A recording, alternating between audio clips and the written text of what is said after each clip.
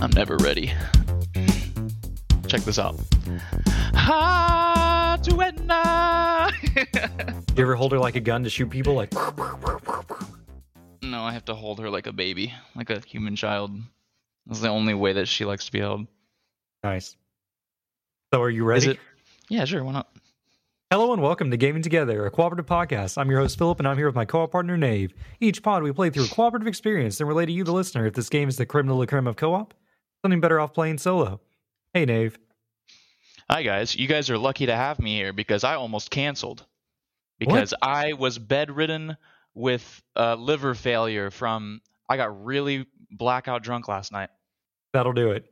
Yep. I had a bunch of boys over. We watched the Creator Clash, ate a bunch of pizza, went out to the bar, started shooting some pool. Like, fuck, man. Turned into a whole ordeal. Did you hear about this Creator Clash? No, I don't even know what that is. Is that a Nintendo thing? Yes, it is a Nintendo thing. I don't know how did you guess? I see. Now I don't know if you're messing with me or not because I really don't know. No, it's a bunch of YouTubers decided to box each other, Philip. Oh, I've What do heard you think about about this. that? Like the guy with the Charizard. What? I don't remember his name. There's like a big YouTuber that I don't know. had like I a only- Charizard or something, and he was boxing. I only knew like 4 or 5 of them. I knew, well, iDubbbz is the one that hosted it, Content Cop. He's a pretty big boy on YouTube, or he used to be before he ran away and decided to start boxing, I guess. But yeah, you do. iDubbbz. I knew Harvey from Epic Mealtime. I'm sure you know that show. Show was pretty big back in the day. He fought this guy named Ego Raptor. I forget his real name. He's kind of a piece of shit, but that's a Newgrounds dude from Game Grumps, I guess. Also, who else did they have? They had Michael Reeves, the guy we talked about, I think, last episode with the surgery machine. Michael Reeves actually fucking clapped cheeks, dude. He looked like an actual boxer out there. It was a little wild, dude. That little wouldn't boy, expect it. yeah, I didn't expect it. He threw the fucking meat, as Moist Critical would say. Moist Critical was a commentator, but he was always talking 17 fucking feet away from his microphone, so you could never hear what the hell he was saying ever. And also, he speaks in a monotone. So since he was so quiet, it was just like impossible to hear because everything drowned him out. You could never pick it out. What a goober. Until every now and then he would go, "That's boxing, baby!" Or something stupid. So stupid. Who else was in the fights? Since you started sending me his videos, I now get recommended Moist Critical like every time I log into YouTube. There's one of his videos at the top. I used to not get his recommended. I'm telling you, man, he's really popular. Also, he uploads every day and on multiple channels. And there are multiple channels because he streams every day. Multiple channels dedicated to just taking his streams and just him reacting to stuff on streams. So that's it. Yeah, I just like to live vicariously through Moist Critical, who some would say is just my long lost twin brother. When I have hair, I don't have hair anymore, so I don't look like him anymore. But also, he's tiny. He's a manlet. He's only like 5'1" or something.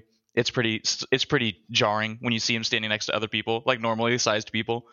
Yeah, It's I like didn't think whenever you about put a controller next to a Series S, and you're like, "What the fuck?" That thing is Oh my so God. tiny.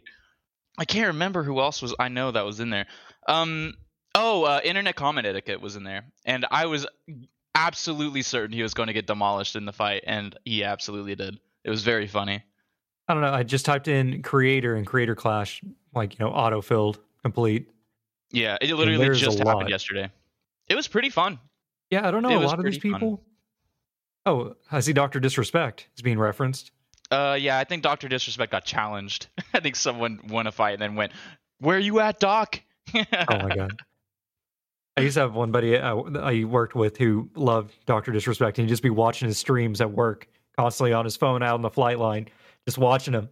Yeah, there's I'm like, what does he play? And he's like, he just plays Battle Royales. And I'm like, boo, move on. Yeah, I don't know. I don't understand Twitch. I really don't.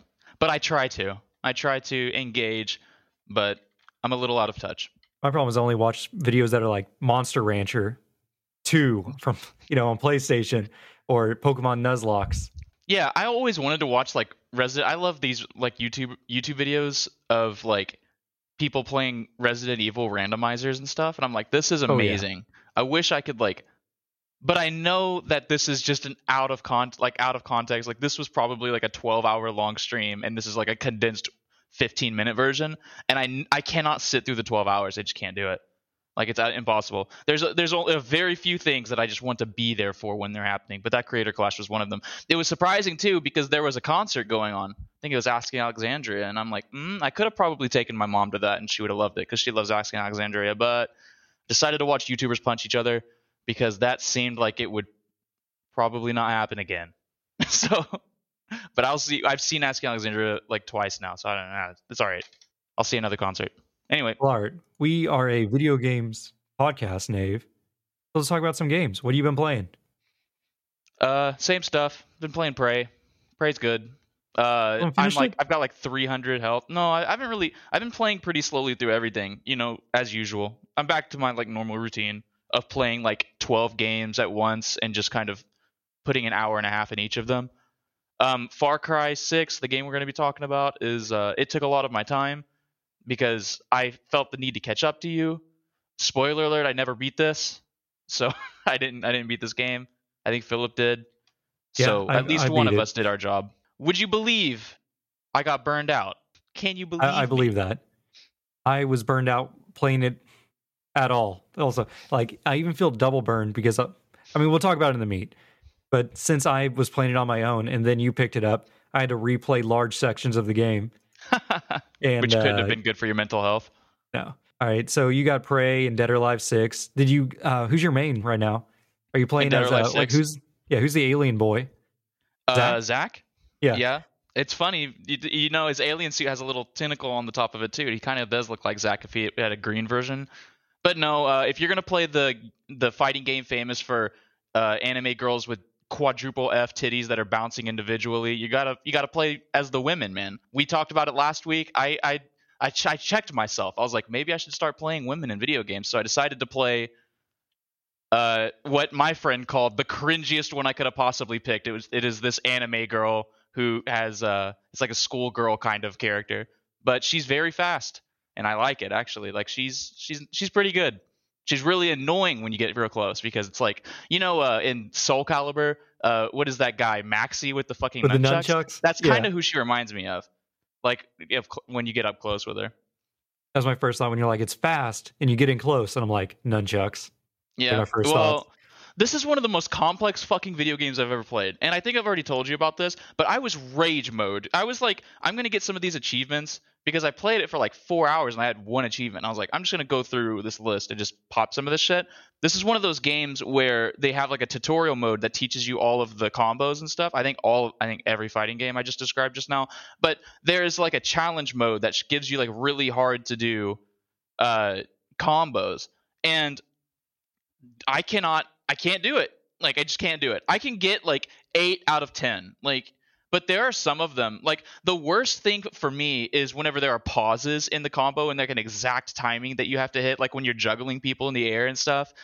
Like, it's insane. Like, there's a dedicated button to turn your back. This is a 3D fighter, so it's not 2D like the newer Mortal Kombats. It's more like Soul Calibur. But you can click a button and turn your back to them, and then you have a whole new moveset and a whole new combo list with your back to them. And then also you can press punch kick at the same time. It's left bumper hotkeyed. So L1, I guess, for the PlayStation. It's like you do a special move, but then you can have a whole nother set of like moves that you could do off of that stance from that special move. Like, and that's like most characters. And so you have to just learn this shit. I'm like, it's incredible. I'm like, this is insanity. Like, I had to do there's an achievement for beating all the tutorials. And I was like, that'll be easy. And it took me like 5 hours. And it was hard. Like, it was really hard. I was like, this is insane, tutorial? Like, yeah, I can't button mash? You can get through the game button mashing. Like, literally at the end of every section, it's easy, intermediate, and then expert tutorials. And at the end of each one, it's like beat the computer at this difficulty setting. And you just don't use anything you learned. You just fucking button mash and kill them. Like, that's all you have to do. But, yeah, it's like there's some crazy shit. It's like, now we're going to learn how to do ceiling juggling. And I'm like, ceiling juggling? You can hit, like, there's a guy named Hayabusa, the guy from fucking Ninja Gaiden. You can kick someone in the fucking jaw you do a split in the air like a fucking anime character, and then kick them and hit them off the ceiling, and then start comboing them while they're falling. And then when they hit the ground, they'll bounce, and you can continue the juggle. And that's a fucking tutorial you have to pass. And I was like, I don't think I can do this, man. I really don't. And I'm like watching YouTube videos, and they're just like, you're just gonna have to do it. And I'm like, oh, okay, thanks, great. Like there's no way around it. There's no easy fucking way. It's like all of these combos. It's like forward punch punch kick, wait, then half circle forward kick punch, and then press the left bumper, and then wait, and then grab punch punch after they come out of the grab. And I'm like, wow, like this is gnarly. And if you press punch, if you have to press punch punch kick, if you hit punch punch punch kick, you fucked up. It's too late, and you have to press them at 1,000,000 miles an hour, otherwise it doesn't register as a combo. So it's like, wow. And I didn't beat it. I wanted to come back triumphant with the achievement, and I didn't beat it. I tried to do it with my girl. I can't remember her fucking name, but I'm sure if anyone plays Dead or Alive 6, they know exactly what I'm talking about. But it's like the schoolgirl character, and it's like I tried to do it with her. I could only do like 5. I went and found another person who had only like 2 classified hard combos because they're rated out of 5, and I'm 5 stars, and I'm like, okay, maybe I can do this. And I got like 8 of them, but the 2 hard ones are legitimately like impossible. I'm like, if this is how it is for every character, then I'm just not gonna get this achievement. Can't do it.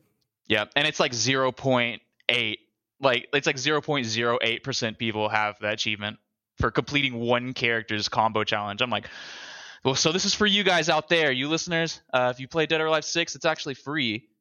It's kind of like Killer Instinct, where you just purchase characters and stuff. But you go out there and you beat that character challenge combo, whatever the fuck I was just talking about, and send me a screenshot. I'll shout you out to say that you're a better gamer than I am, because I can't do it. So sounds like you've been having some fun this week. I've been playing through a couple games. Just I've been working on my backlog. Played some Tunic while we were playing Far Cry. There were moments where I was just so tired of Far Cry, and I'm like, I want to play something fun. And I booted up EDF.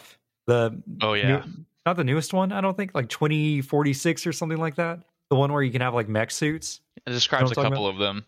Oh my god! But yeah, and it's good. I feel like we definitely need to do an episode on it at some point. Absolutely, I would love to do an episode and like have somebody guest on it, and just force them to play the game. But I don't know how to get them to, because that means I would probably have to buy the game for them just so that they would be able to experience it with us. I'm surprised we couldn't get a guest on this one. I know. Apparently, I figured tons of people played Far Cry. Anyways, so I've been playing Tunic as well. Tunic is really good. Like, have you played any of it at all? Nope. I still need to beat Death's Door before I can't do it. Remind me, and we can talk about it, because it's a very interesting game. And now for clearing out my insanely long backlog of games, Far Cry 6 is off the list, thank God. And I beat Turnip Boy Does Tax Evasion or whatever, or goes to prison for tax fraud, whatever that game is called. Yeah, I forget too. That game's like 3 hours long. I recommend it. It's really funny, and there's some twists in there that you would not expect. Like, does he not go to prison? Is he being set up? He's being framed for tax evasion? Look, no spoilers for Turnip Boy Goes to Tax Evasion Prison or whatever it's called. Like, it's a good game. It's on Game Pass. Go try it. Yep. One of the games that I want to play, I'm gonna try and be really careful here. Oh no. And nope, it's not there. I was hoping that it would be like on my guide, because I clicked on it. It's like Ayuden Chronicles. It just released. It is on like Game Pass. It's like Ayuden Chronicles Rising, and it's supposed to be a JRPG, but like miniature. You know what I mean? It's supposed to be like a really manageable, easy to get through JRPG, and it looks beautiful. It looks very similar to the style of what is that game? Octopath Traveler, which I still need to go back and beat. Yeah, but it looks really cool. And it's like, I looked at the achievement list to get all the achievements, and it's like 25 to 30 hours. I was like, holy shit, on a JRPG to get all the achievements? I mean, I think I got to fucking bite. I think I got to go for it. Is it called Ayuden Chronicles? I don't know. It's one of those weird spellings, like EIYUNDN or something like that. So Euden, yeah. Something like that, yeah. I mean, it just released, so I mean, I'm sure people know what I'm talking about. Well, it looks maybe you buy any games this week. Nope. I bought a ticket to Creator Clash. That's it. All right. Little news updates. Nave, sad news. Final Fantasy 10 and 10-2 are leaving Game Pass, and I never got to them in time. Go buy them. No, I don't think I will. Final Fantasy X, pretty good. It's classic turn-based JRPG. Never beat it. Got to Seymour at the very end, and the spoiler alert: the big bad guy is the big bad guy at the end. So, oh no! Wait, doesn't this game intro with you guys like getting whooped by the big bad guy or something? That is Sin. That is another big bad. That is essentially God. Okay. Can you believe it? But you get beat up by God. Is this the one where you get a vampire on your team, or is that? That's Final Fantasy VII. Okay. Vincent is the vampire. I don't even know if he's really a vampire. He's just a guy in a black coat who sleeps in a coffin and seems to have lived for a long time. All right, that's a vampire. If I've ever heard of it. He's either vampire or leprechaun at this point. It's hard to tell. Anyway. So, yeah. I'm going to regret not playing that. Maybe I'll pick it up one day once I clear on my current backlog of games. So, I mean, all right, it goes on sale a lot. I've been working on my back catalog of just cataloging all my games that I own. I own a lot of games. Like you were saying, you own a lot of games on old digital Xbox, but just like my unplayed game category, like totals, I have about 250 games that I have not finished in my backlog. You talking about using like folders in the Xbox system, or did you like put it in a? You're talking about. I put it in a Google Doc. I even linked it in our notes if you wanted to see it. You can make folders in the Xbox games, right? Yeah. I have those set up too, but they're kind of awkward, you know? Yeah, I had them before. Like, what's pretty interesting is that if you delete a game off your hard drive, it'll prompt you, if it's in a group, to remove it from a group as well. It's pretty nice. Fuck. Anyway. All right. At this point, instead of doing our normal Patreon business, I would like to recommend you guys have you go check out some of our newest co-op partners. The Gaming Duo podcast. That's what they're called, right? Yeah, the Gaming Duo podcast. Yep. Okay, I didn't know if they had like an extra thing at the end. They might. Gaming Duo podcast. There is a possibility. So, thanks to our current patrons, Michael Superbacker and Pinecone, but go check out our new friends. Go rate them on your podcast catcher. Somebody rated us not 5 stars again, Philip. We're back to 4.5. Oh, no. We're getting review bombed. We're finally big enough to be targets. How dare they? I've been sleeping less at night. 3% less sleep because of you. I keep waking up in cold sweat, and then my dog wakes up next to me, and then she wants to go outside and pee because she thinks I'm getting up. Yeah. Anyway. Twitter, Nave. I don't think we got anything. Hold on. Let me check. Let me be disappointed again. And nope, we didn't get nothing, boys. That's okay. All right. Everyone thinks this game is Far Cry 3. So that like everyone I went out and reached out to, they were like, I've played Far Cry 5. Is that? I'm like, it's the same game. They're like, no, I don't feel comfortable. I don't know the game. I'm like, all right, well, that's fine. A lot of people are in on the meme. Yeah. Everyone says it's just Far Cry 3. Well, let's talk about the reviews then before we get to the meat, before we take our break before the meat. Dave, this game got a 74 on Metacritic, which is right up there with Wolfenstein Youngblood. Well, that's for the critic review. The user score is a 3.6, which is pretty low. Yeah, that's interesting. I mean, though I do not enjoy the game too much, I wouldn't rate it a 3. Yeah, I know. A 3 out of 5, maybe. Google gave it the Google ratings because this game isn't available on Steam because it's Ubisoft. They want it only on their marketplace, Uplay or whatever it's called. But on the Google reviews, it's got a 3.7 out of 5, which is like, was that a 7.4 out of 10? Why are you making me do math right now? Oh my god. So pretty favorable on Google, not good on Metacritic. That's a weird thing. And Nave, I made a what's it called, word cloud of the reviews, like the top 100 reviews, and I wanted you to take a look at it. Is there anything jumping out to you when you look at this word cloud? The word for listeners at home is in cursive for some reason. Like is really big. A word cloud, explain what I'm looking at, is just a bunch of, like, all the words are placed according to their size in a diagram That way you can kind of see like, oh, what's coming a lot in this reviews. How did you make this? There's just a website. You can just go and I copy and pasted all the text from the reviews into the website, and it just generates it.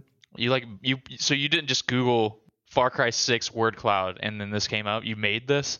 Yeah, I made this. The word story is there. The word good Terrible. is really big. Yeah, terrible. Boring pops out. Relationships. Immersive. The word something. That's good. Somebody said something a lot. Somebody said characters a lot too. Yeah, it's like this is hard to like describe audibly, but there's just a bunch of words and some of them are big. The other problem is like you always think about what connotation were these words placed into? Like, what if somebody said not good as a description, but good is just really big now? Yeah, I guess it doesn't know, does it? No. So overall word cloud, not helpful. But I already made it, so I decided to include it anyway. All right, and now I've seen it. Excellent. So let's take a break, and then we'll hit the meat. 22 minutes. Moving along. And we're back. Nave, our game this week, Wolfenstein... No, it's not Wolfenstein. Far Cry 6. Developed by Ubisoft Toronto, because Ubisoft has tons of studios all over the planet. Published by Ubisoft. Back in October 2021. Far Cry 6 reveals a Caribbean island simmering with revolutionary tension. The title features actor Giancarlo Esposito as President Anton Castillo, the violent leader who grips the island of Yara with an iron fist, promising a return to its former glory. With an arsenal of weapons and allies at your back, you take on Castillo's regime and fight for the future of Yara. As Danny Rojas, you will help stoke the fires of revolution through guerrilla warfare across the island of Yara. From verdant jungles to the urban streets of the capital city, you'll use a powerful array of weapons and vehicles, build a network of allies to fight alongside you, including fangs for hire like Chorizo, the dangerously distracting wiener dog. As President Castillo prepares his son Diego to succeed him, you will do all you can to ensure his plans don't come to fruition. Is this just from the Steam page? I mean, not the Steam page. It's not on Steam, but you know, this is the equivalent. The Ubisoft website. Straight from the nipple. Yes, the source. This is what they wrote to get you to buy the game. I was dangerously distracted by the word wiener dog. So I'm like, Yeah, it's weird they led with that on the front, but it's so funny because earlier when we were talking to our boys at Gaming Duo, I looked up the little GIF search. You know, you can do GIF search for Far Cry 6. Yeah. The first one is the wiener dog. Whenever you like pull it up, little chorizo. Whenever I do GIFs a lot in the Twitter, so I definitely used a GIF of the wiener dog in our post. He's so good. Which, not to knock the first teammate you get, or amigo, they're called amigos. First and best. Yeah, you want to tell us about number one? Motherfucking Guapo, the crocodile and or alligator. I don't know the difference. I'm not Australian or Floridian. Floridan? What do you call someone from Florida? Texan, Oklahoman, Floridan? Gotta be Floridian. I don't know. Stupid. Anyways, Floridian sounds like a chemical. Well, I guess that's appropriate for people from Florida, right? Let's just say Louisianan. Wait, that's even worse.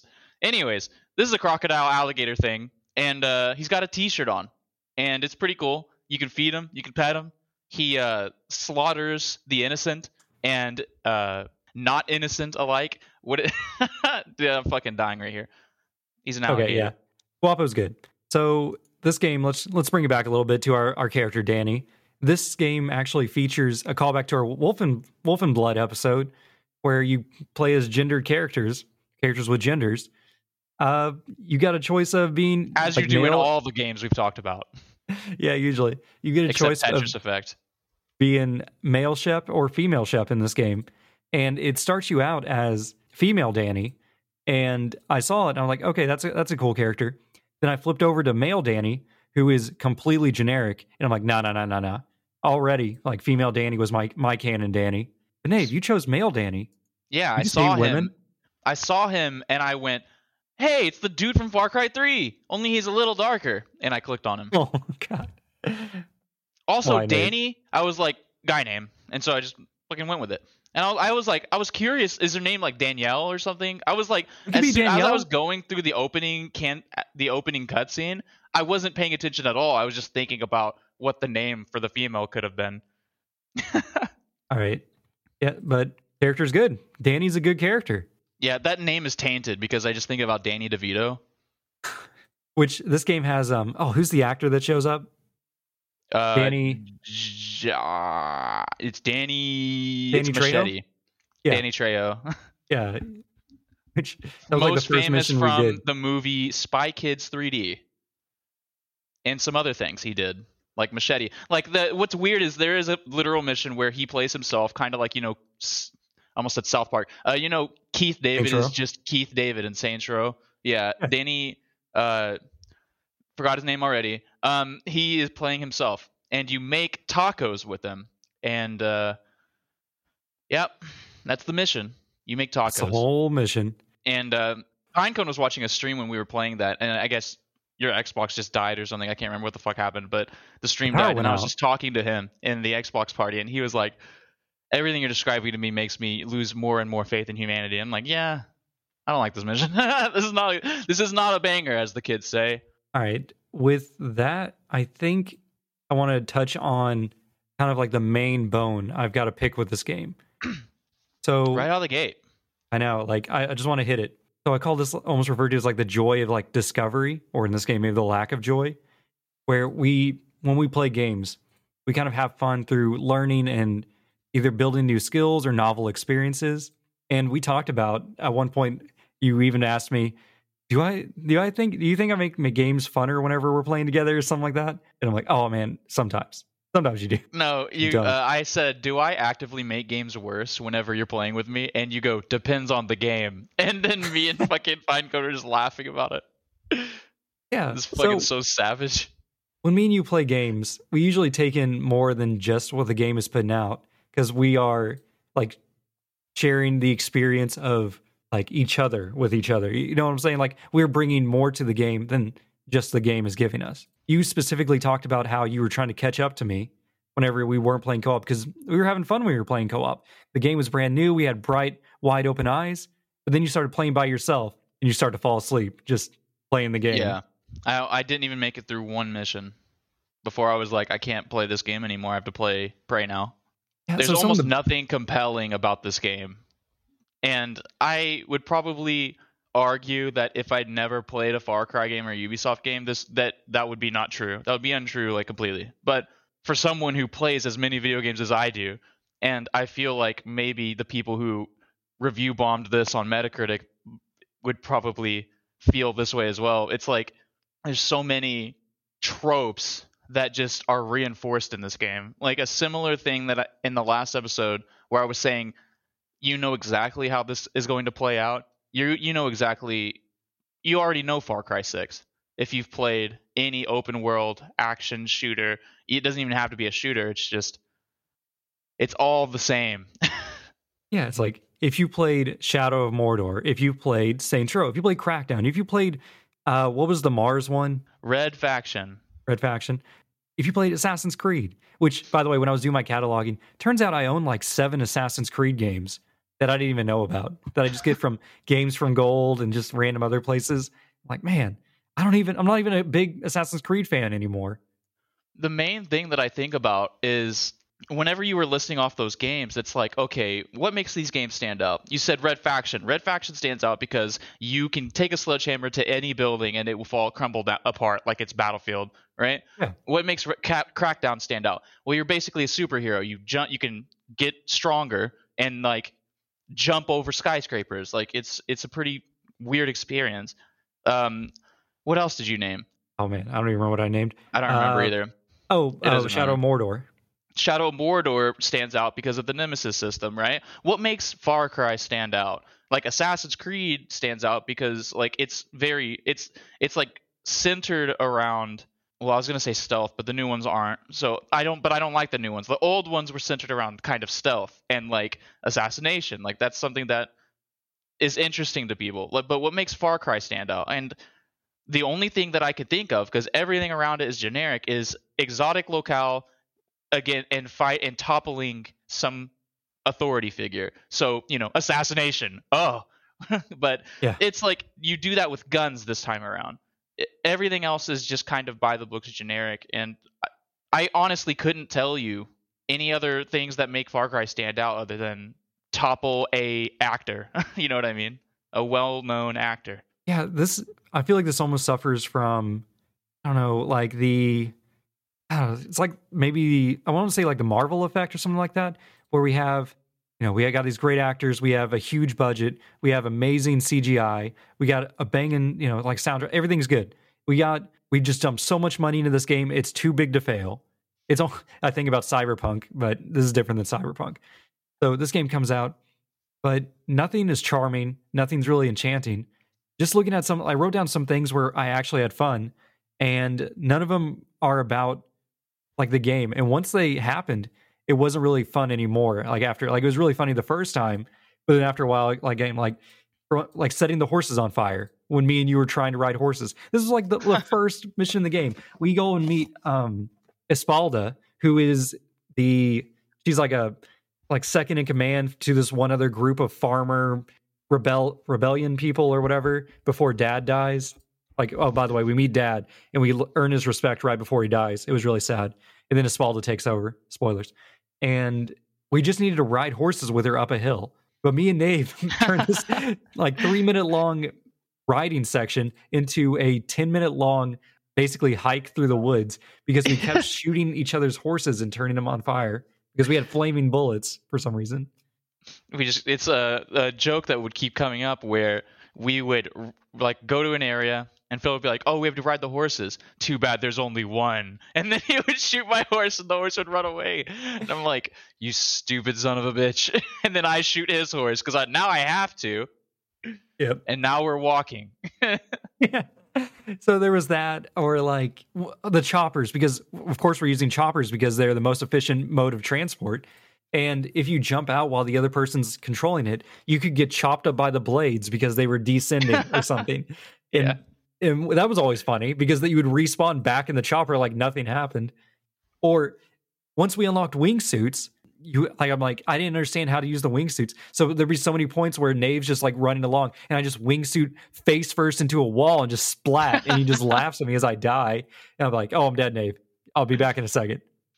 Or AI driving in the streets was just weird. Sometimes they would just go homicidal and run you over in the middle of the street. And these would be like civilians. I had a really good clip on our Twitter of that. I think I uploaded it to our YouTube. Did you notice that? Yeah, you did. I saw it. It's a pretty good idea. But anyway, there's a pretty good clip of that where I shoot or I throw a stick of dynamite. Philip drives over it, blows up. So the motorcycle's on fire, and as he's burning to death on the motorcycle, it eventually explodes. He survives somehow and just walks away from the explosion just to be run over immediately by an 18-wheeler that just randomly spawned right next to us.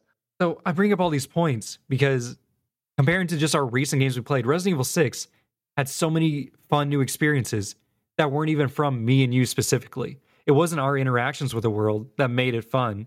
The game was just fun with all the weird, wacky stuff it threw at us. But then you look at Wolfenstein New Blood, which gave us no new experiences. The game system was almost like preventing us from doing any expression in the game besides the pep-up system. So all we could do was walk and shoot. There was no input we could do. We couldn't make the game funner for each other.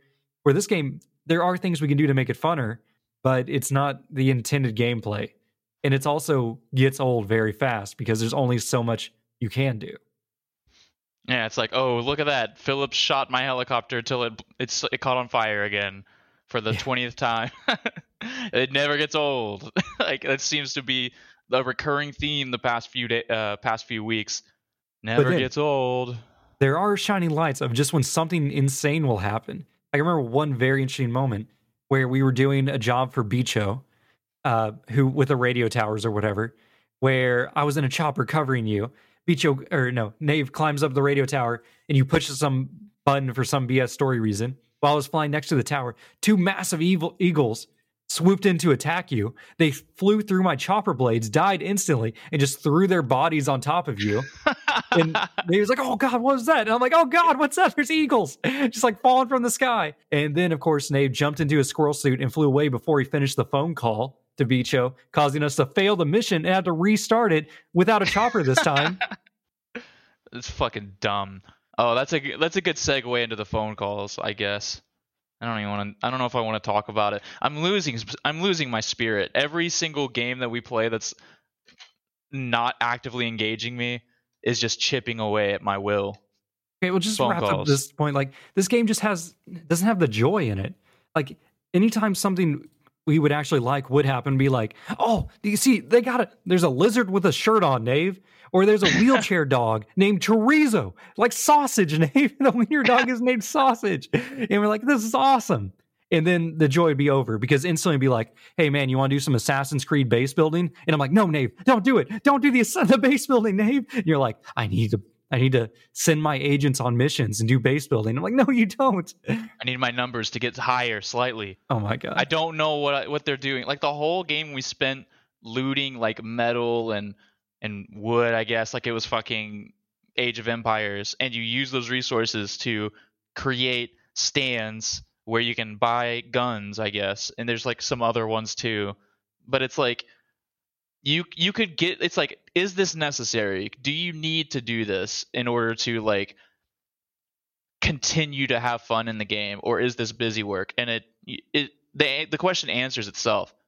Like, I don't think Philip ever did any of it. Like, I upgraded most of my shit because every time Philip would be off doing the fucking mission, I'd be playing with my dick in the corner, grabbing metal and shit from cupboards, and it's like, it's something that is meant to hook people like me that just want the numbers to get bigger. Like, what do the numbers mean, Mason? They mean nothing. They absolutely mean nothing. Yeah. At one point, they almost forced you to it. Not really, because the first time you do it, you get a wingsuit. And they're like, oh, sweet, upgrade, cool, an actual useful item. Well, I didn't do it. Like the whole first 2 days we played, because I'm like, this is the base building area. I'm not doing that. Like instantly, like, I know what Ubisoft's doing. I'm not falling for it. And I'm like, I'm going the other way. And meanwhile, Nave is like, just use your wingsuit. I'm like, how do you use the wingsuit? And the game just didn't give it to me because I didn't do base building. They're trying to recapture that Assassin's Creed 2 energy, or Assassin's Creed Brotherhood or whatever. Because I mean, like, it was cool back then, but it's like adding the Farmville mechanics. But it's like,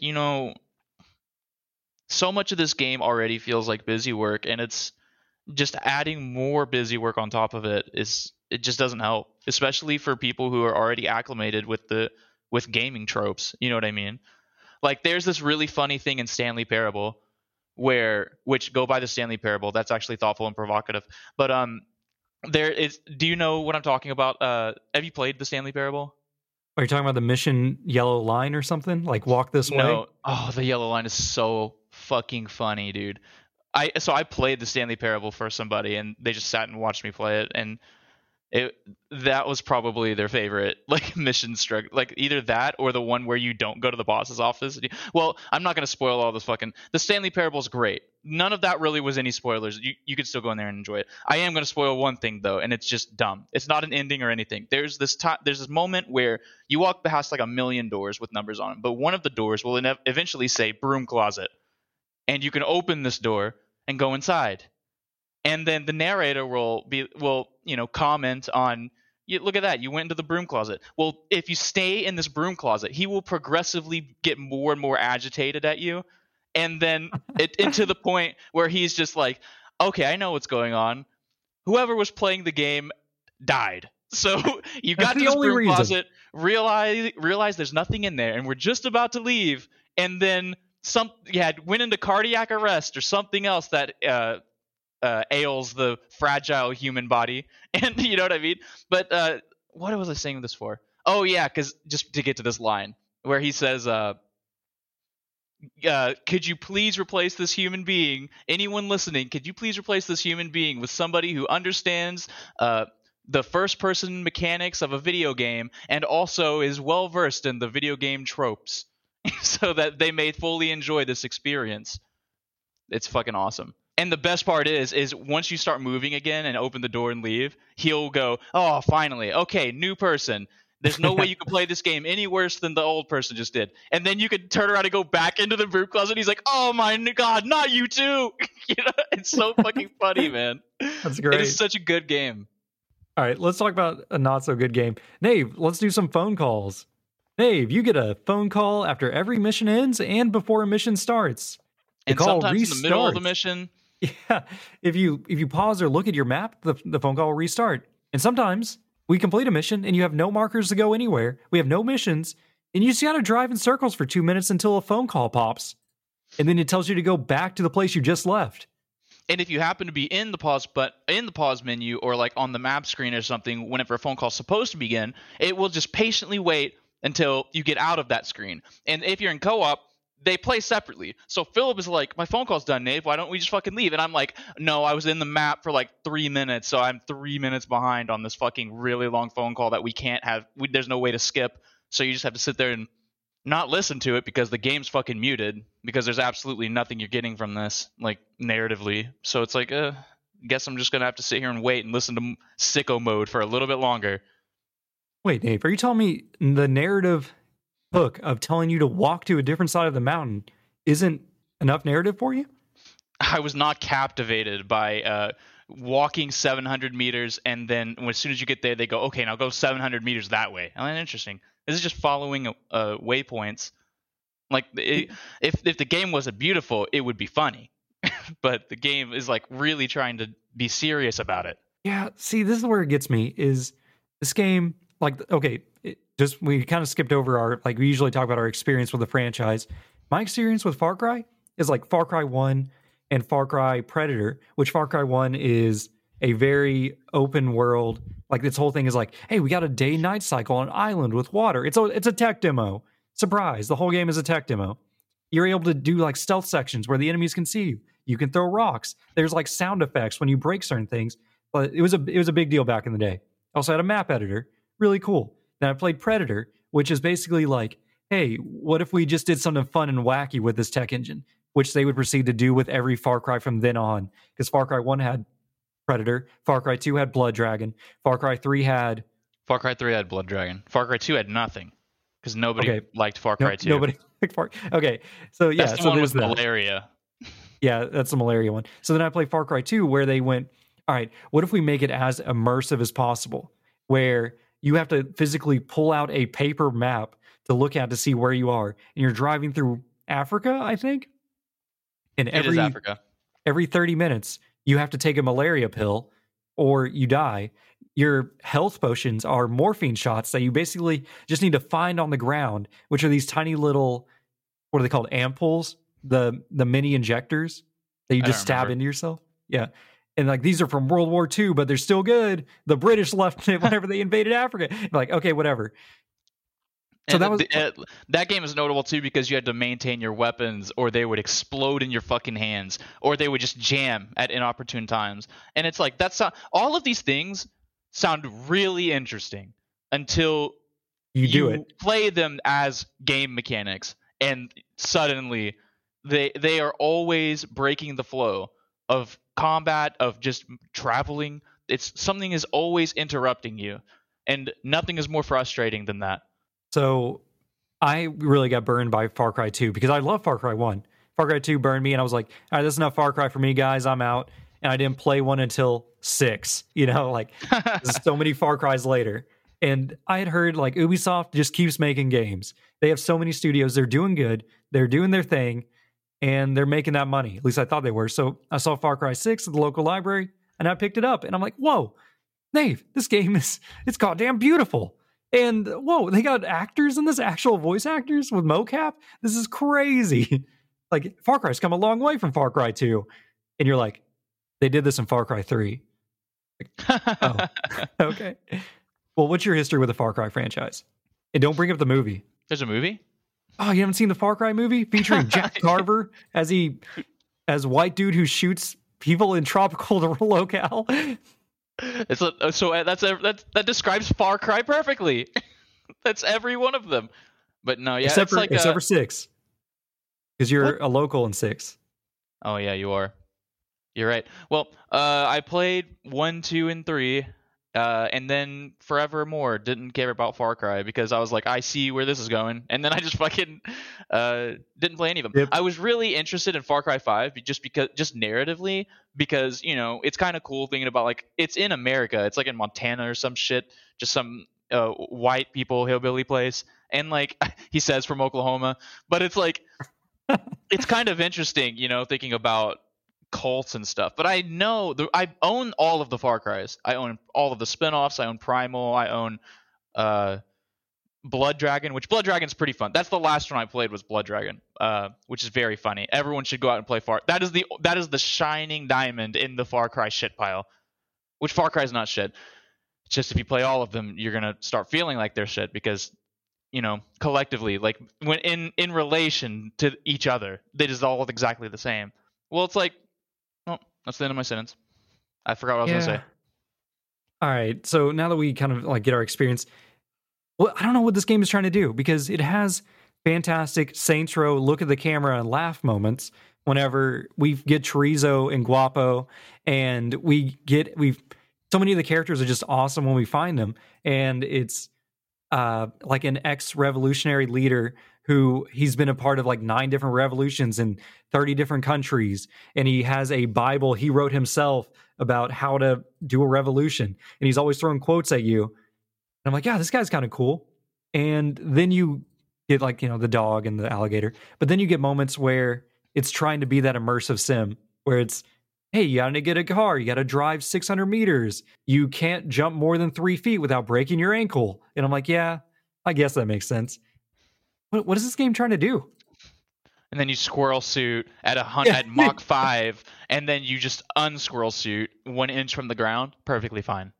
Nailed the landing.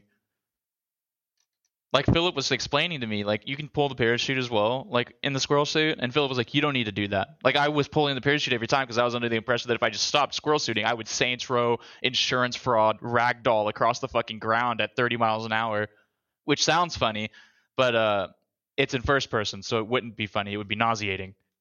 Everything's in first person. Because when you're in squirrel suit, it has 2 big buttons on your screen. Press B to pull out the parachute, or X just says close next to X. I'm like, I don't know what X is going to do. You press it, it instantly takes your inertia down to 0, and then you just go bloop and land on the ground. Yeah, like your fucking teeth would like you had dentures. Your teeth would fly out of your fucking face if you stopped that suddenly. So I'm going for Far Cry 2, which is super immersive, or they tried to be brutally immersive to this game, which has fast travel. But then the big trick is fast travel only works like 10% of the time you can fast travel. Just when the stars align and Gemini is in the upward position. Yeah, it's bad. Because we always wanted to fast travel because this map is so big, you need to fly everywhere. If you're not flying, you're not going to make it. It's so big, they put in a auto drive mechanic for you because they knew that you wouldn't want to drive this. That's kind of sad, Which, if you think about it, there are other open world games. Like, they just ripped that straight from either The Witcher 3 or from Red Dead. I don't remember which game had it first. But, I mean, I'm pretty sure those weren't the first games to have that shit either. But, like, in Red Dead or Witcher, well, not in Witcher. Witcher, it's egregious too. But in Red Dead, it's really cool because you can go into this, like, cinematic mode. And I would do this all the time. Like, I'm like, all right, time, like, because they get so much dialogue and, like, characterization in those moments. Never happens in Far Cry 6. I mean, you get phone calls, but they're all fucking annoying and bullshit. You just want to fast travel everywhere. Red Dead Redemption 2 is exactly how you do this properly. If you're going to have to travel long distances, give us something to fucking absorb, something meaningful to absorb. Like, Grand Theft Auto 5 is, all the Grand Theft Autos are good at this, even like San Andreas and shit like that. So it's like, you always have some really cool conversation between a bunch of really interesting and fleshed out characters. In Red Dead Redemption 2, you go into auto drive and then hold down like the back button or the B button or something, and then the camera starts panning around, and it's fucking beautiful, dude. Like, I don't think you've played Red Dead Redemption 2. I think that's what you said. No, I haven't. I played the first one all the way through, like everything. That's absolutely probably something that's at the library, man. You need to go get that as soon as possible. It is amazing. And so, yeah, I can't talk about any of that anymore because I'm just going to start spoiling shit. But yeah, play Red Dead Redemption 2. It's one of the best games of the last generation. and that's not even a controversial opinion. I'm pretty sure in the Sacred Symbols 200 it got number 1 as the best game of the PlayStation 4 generation. So Yeah, sounds good. All right, Nave, let's touch into the story more and get a little political now that we've complained about the game mechanics for a while. In this game, Nave, we play as Danny, who I think is it's funny you said get political and it's about like overthrowing the government. So I think it's already political. Oh, was it? Okay, my fault. Yeah. So, oh my god. Yeah, the whole premise is Yara is this basically Cuba knockoff country where all the people back in what was it, like 67, there was a revolution and they took down an evil dictator. Yeehaw, wahoo, we did it, boys. Go get them. And then they reformed a new government and they ended up voting for the grandson of the last dictator and said, hey, this guy says that he's a good dude now. You know, like his dad and his grandpa were a bit of a jerk, but this guy, he says he's pretty good. He's going to, like communist style, we're all going to vote for him. We're going to sell tobacco that has been laced with this certain chemical that can treat cancer, and everyone on Yara is going to get rich. And we're all going to be super buku dinero because we have the cure for cancer. It doesn't work, Nave. I'm sorry. What? But everyone does not get rich. Does I have a sincere question because I didn't pay attention to a lot of the story. Does Castillo ever say he's going to make Yara great again? Yeah, that was actually in the where was it? In the little intro or whatever I read. He's promising to return Yara to its former glory. Ah, yes, you did say that. Yeah, he is super rich. He has tons of money enough to form a whole, like, I don't know the population of this island. It is insane because half the people are in the military, which they highlight that because the reason your character has like weapons experience was she served in the military, but she got kicked out for punching a drill sergeant in the throat or something generic like that. Yeah, whenever that happened in the campaign, you pointed out that that's like a meme in the military about people thinking they're going to attack drill sergeants or something. Yeah, I mean, I wouldn't let somebody yell in my face. You kidding me? I punched that guy right in the throat. I personally would curl up in the fetal position and cry. Anyways, Danny is realizing that this place is getting worse because there's a whole bunch of freedom fighters. There's the military. People are dying from exposure to the chemicals they're treating the tobacco with. So she meets up with her friends for one last party before she's going to Miami to open up a car body shop. Woo! It's gonna be awesome. One does. Yep. But then, lo and behold, we see the military arresting people in the streets, and your best friend throws a beer bottle at him. The military turns around and shoots him right through the head. Surprise. Yeah. You and your friend who wants to join the rebels then escape onto a boat heading to Miami, where you realize, oh no, the president's El Presidente, his son is on the boat too. So and he was trying to escape to Miami. I don't want to be this guy again, but I'm going to do this multiple times as we talk about the story. This is essentially trying to chase beat by beat Far Cry 3's intro. So, is it really? Yeah. So Far Cry's intro, you know, you're a bunch of partying dudes. Someone really important, close to the character, dies in front of them, shot through the head. This guy gets shot in the neck, but you know I consider that part of your head. I'm not a doctor, but of course. There's even a big speech with the big bad. Castillo shows up on your boat. Why is Castillo there? Wow. Well, it's because it's the kid actually. Yeah, the kid's there. Never mind. But yeah, Castillo shows up on the boat. In the thing, what's his name is talking to you. I can't remember his name, but the insanity speech is made. The other guy talks about he tries to make his own insanity speech. Everything is trying to chase Far Cry 3's like prestige, because Far Cry 3 is still held as this like huge game. And multiple times throughout this, I'm going to point out that this is a beat by beat recreation. It's basically The Force Awakens or whatever. What is that? Which Star Wars movie just tried to be A New Hope or something? Yeah, it's a Force Awakens. Force Awakens. Yeah, they're just doing that. They're like, but it's like that again. You know what I mean? Well, one thing the story did, or like I say the story, it's mostly this actor. He's really good. The main bad guy. Many points he would come out and do like what was it? 1984? with the you have to do double think. Oh yeah. To It's stop Big Brother. 1984. He is creating this climate of real and fake yarns, which yarns are Well, the people. Well, doublethink is the other thing. Like doublethink is what you have to do to be subservient, because it's like training yourself to say something.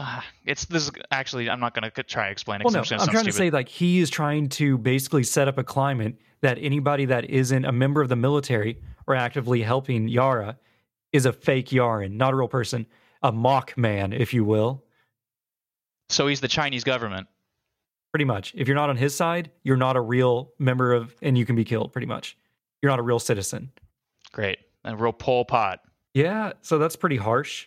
This is where we start getting into some very extra, like, spicy political topics of any scene with these guys, or like cutscene, goes from a yeehaw shooty adventure with Guapo chopping people's heads off with his giant gator teeth to the next scene of an interview with El Presidente, where like an American news reporter is here to basically say like, hey, what's up with all these? We heard a lot of unethical things are going on with your people where they're being used as slave labor and stuff like that. And he's like, well, you know, America was founded by slaves, and it starts going to this whole conversation. Hey, were you ready for this in your video games? No, not really. I did say I was like not paying attention, but there were some cutscenes I would just randomly like kind of fade in, and this was one of them where he started talking about it, and I thought it was interesting because at first I laughed because I'm like, of course, we're talking about American slavery in this fucking game right now, but also it's like, he would do that. Like that is in character with a fascist political like being challenged in an interview that's going to be multinationally viewed. You know what I mean? It's like he would immediately start deflecting and shining a spotlight on the negative parts of somebody else's country rather than allowing people to sit there and continuously view. It's like it makes me think of what is that movie with James Franco and what's his name, and they go to Korea and assassinate Kim Jong-un or whatever. Is it The Interview? The Interview, yeah. It reminds me of like how the stores would be like fully stocked, but they're just like fake food. You know what I mean? Like, and it's on a predetermined route where they drive the tourists through so that people think that they have food, but really they're all starving and shit. Like that's like it's getting into like a lot of like real world shit, but it's like maybe they're trying to be evocative at least. You know what I mean? Yeah. There's so many points where we talk about the dream is to, or in this game, the dream is to make it to America. So we can start up our body shop or whatever and work on cars. That's our dream in life. And we meet so many people that basically tell us to grow up and move on. There was one line, I'm trying to remember exactly how it went, so don't mess this up. It was along the lines of like, people of our color can't make it in America. Something along those lines. Oh, it was a character. The character basically said they don't. Our skin tone. The American dream is not for people with our skin tone. Oh, that was it. Yeah, or something like that. Yeah. And it's very funny because it's like, how do they like know that? Like, it's interesting. It's like, is American culture that pervasive that even in this country is not like modern, you know what I mean? Like where we are, they're like using like radios and shit and everything. There's a lot of like dilapidated like shanty towns and shit that you're going through. I mean, it's a beautiful place, but it's like they're not all using like everyone has like iPhones for some reason, but they're not using like Xboxes and shit. They're not watching TV. Like they have tiny CRTs, but it's supposed to be modern day. You know what I mean? That's what I'm talking about. And it's like, how do they know this kind of like cultural like zeitgeist that is going on here in America with the whole BLM and everything? It's like no one ever says like BLM or anything, but that's like the talking point. It's like, if you aren't white, then the American dream isn't for you. Is that like a propaganda machine like Castillo's done, or is it like saying that American culture is that pervasive even in like places like this, or is it just Americans like or it's like Montreal, right?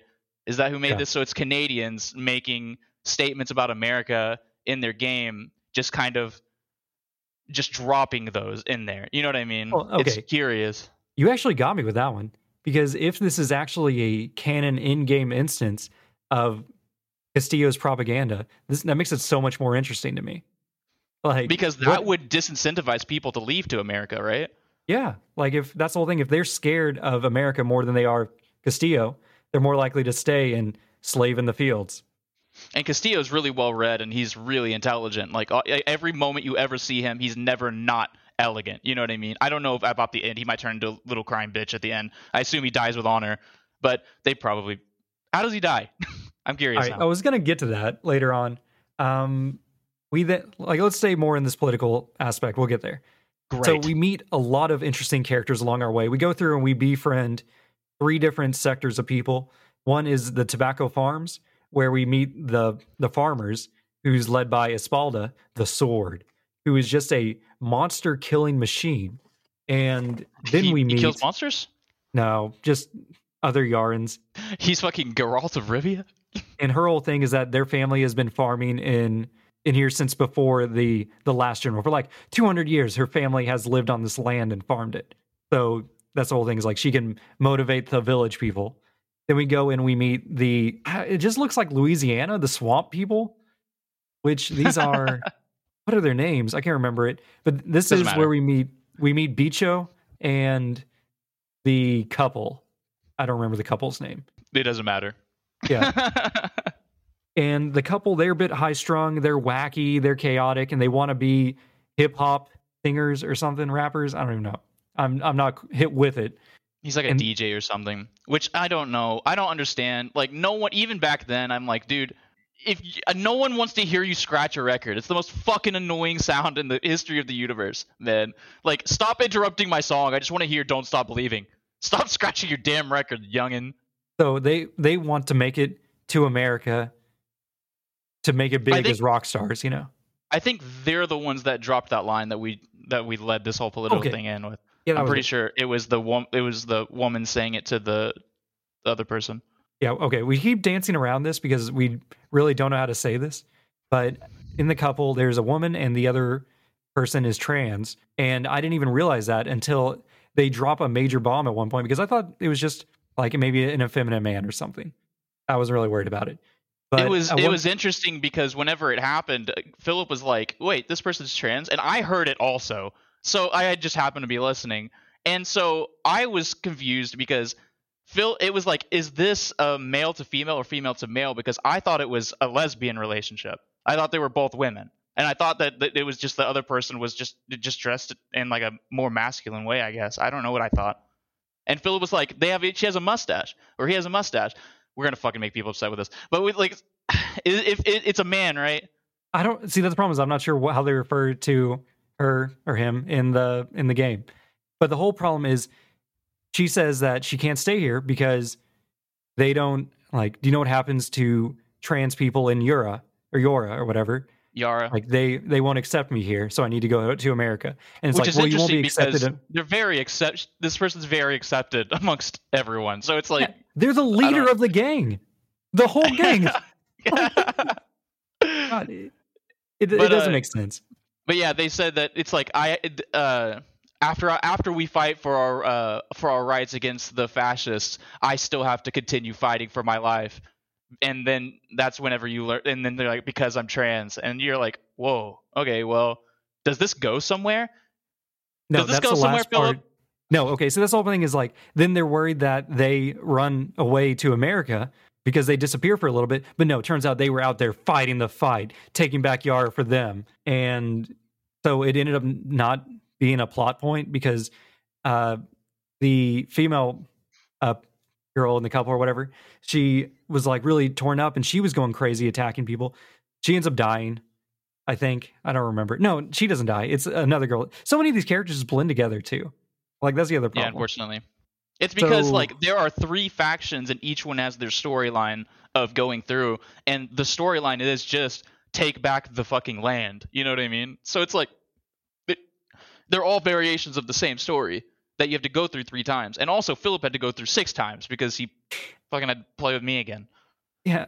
Anyways, it's weird, specifically this point of discrimination, because we find out later that Castillo specifically put his main general in charge is a female, and he tells her point blank as like a warning because things were not going well because Danny was out there massacring beating everyone. asses. Yeah. And so he goes up to his general and he's like, "Do you know why I picked you?" And she's like, "No, why?" She's like, you weren't the best. It was all affirmative action. Just because, we need to prove that we don't discriminate here, I made you my female general.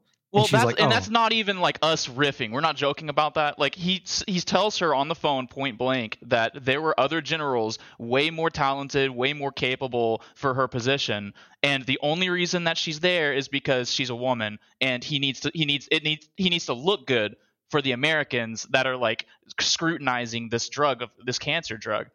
And it's really an interesting part because it's like I don't know, what are they saying with this? You know what I mean? I'm trying to find the message because we have multiple people struggling with discrimination in their own country that they're fighting to change, and they don't want to leave because they're worried they'll face discrimination elsewhere.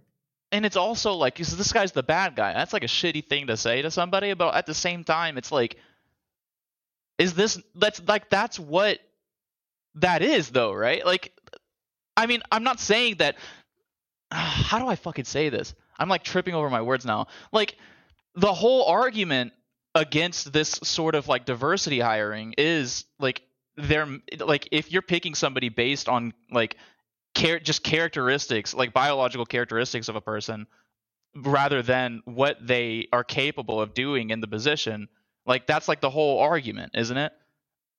Because I'm not even sure like what the fucking point of all of that was. You know what I mean? Like, why was it even there? Like, it seems like so strange to just randomly drop in the middle of a cutscene, right? Because that's right before we kill her. You know what I mean? Like, we go in and we kill her after that. But she's willing to die for her country at that point too. Like, she never comes to your side and says, El Presidente is not a good dude. She fights to the death. It seems like there's so many different like ideas. Like, there's so many different fucking hands in the pot or whatever. There's too many people, too many cooks in the kitchen for this story. We've got a lot of flavors in this soup. Yeah, like, and it's like it just comes out as tasteless. You know what I mean? I don't know. Everything's bland.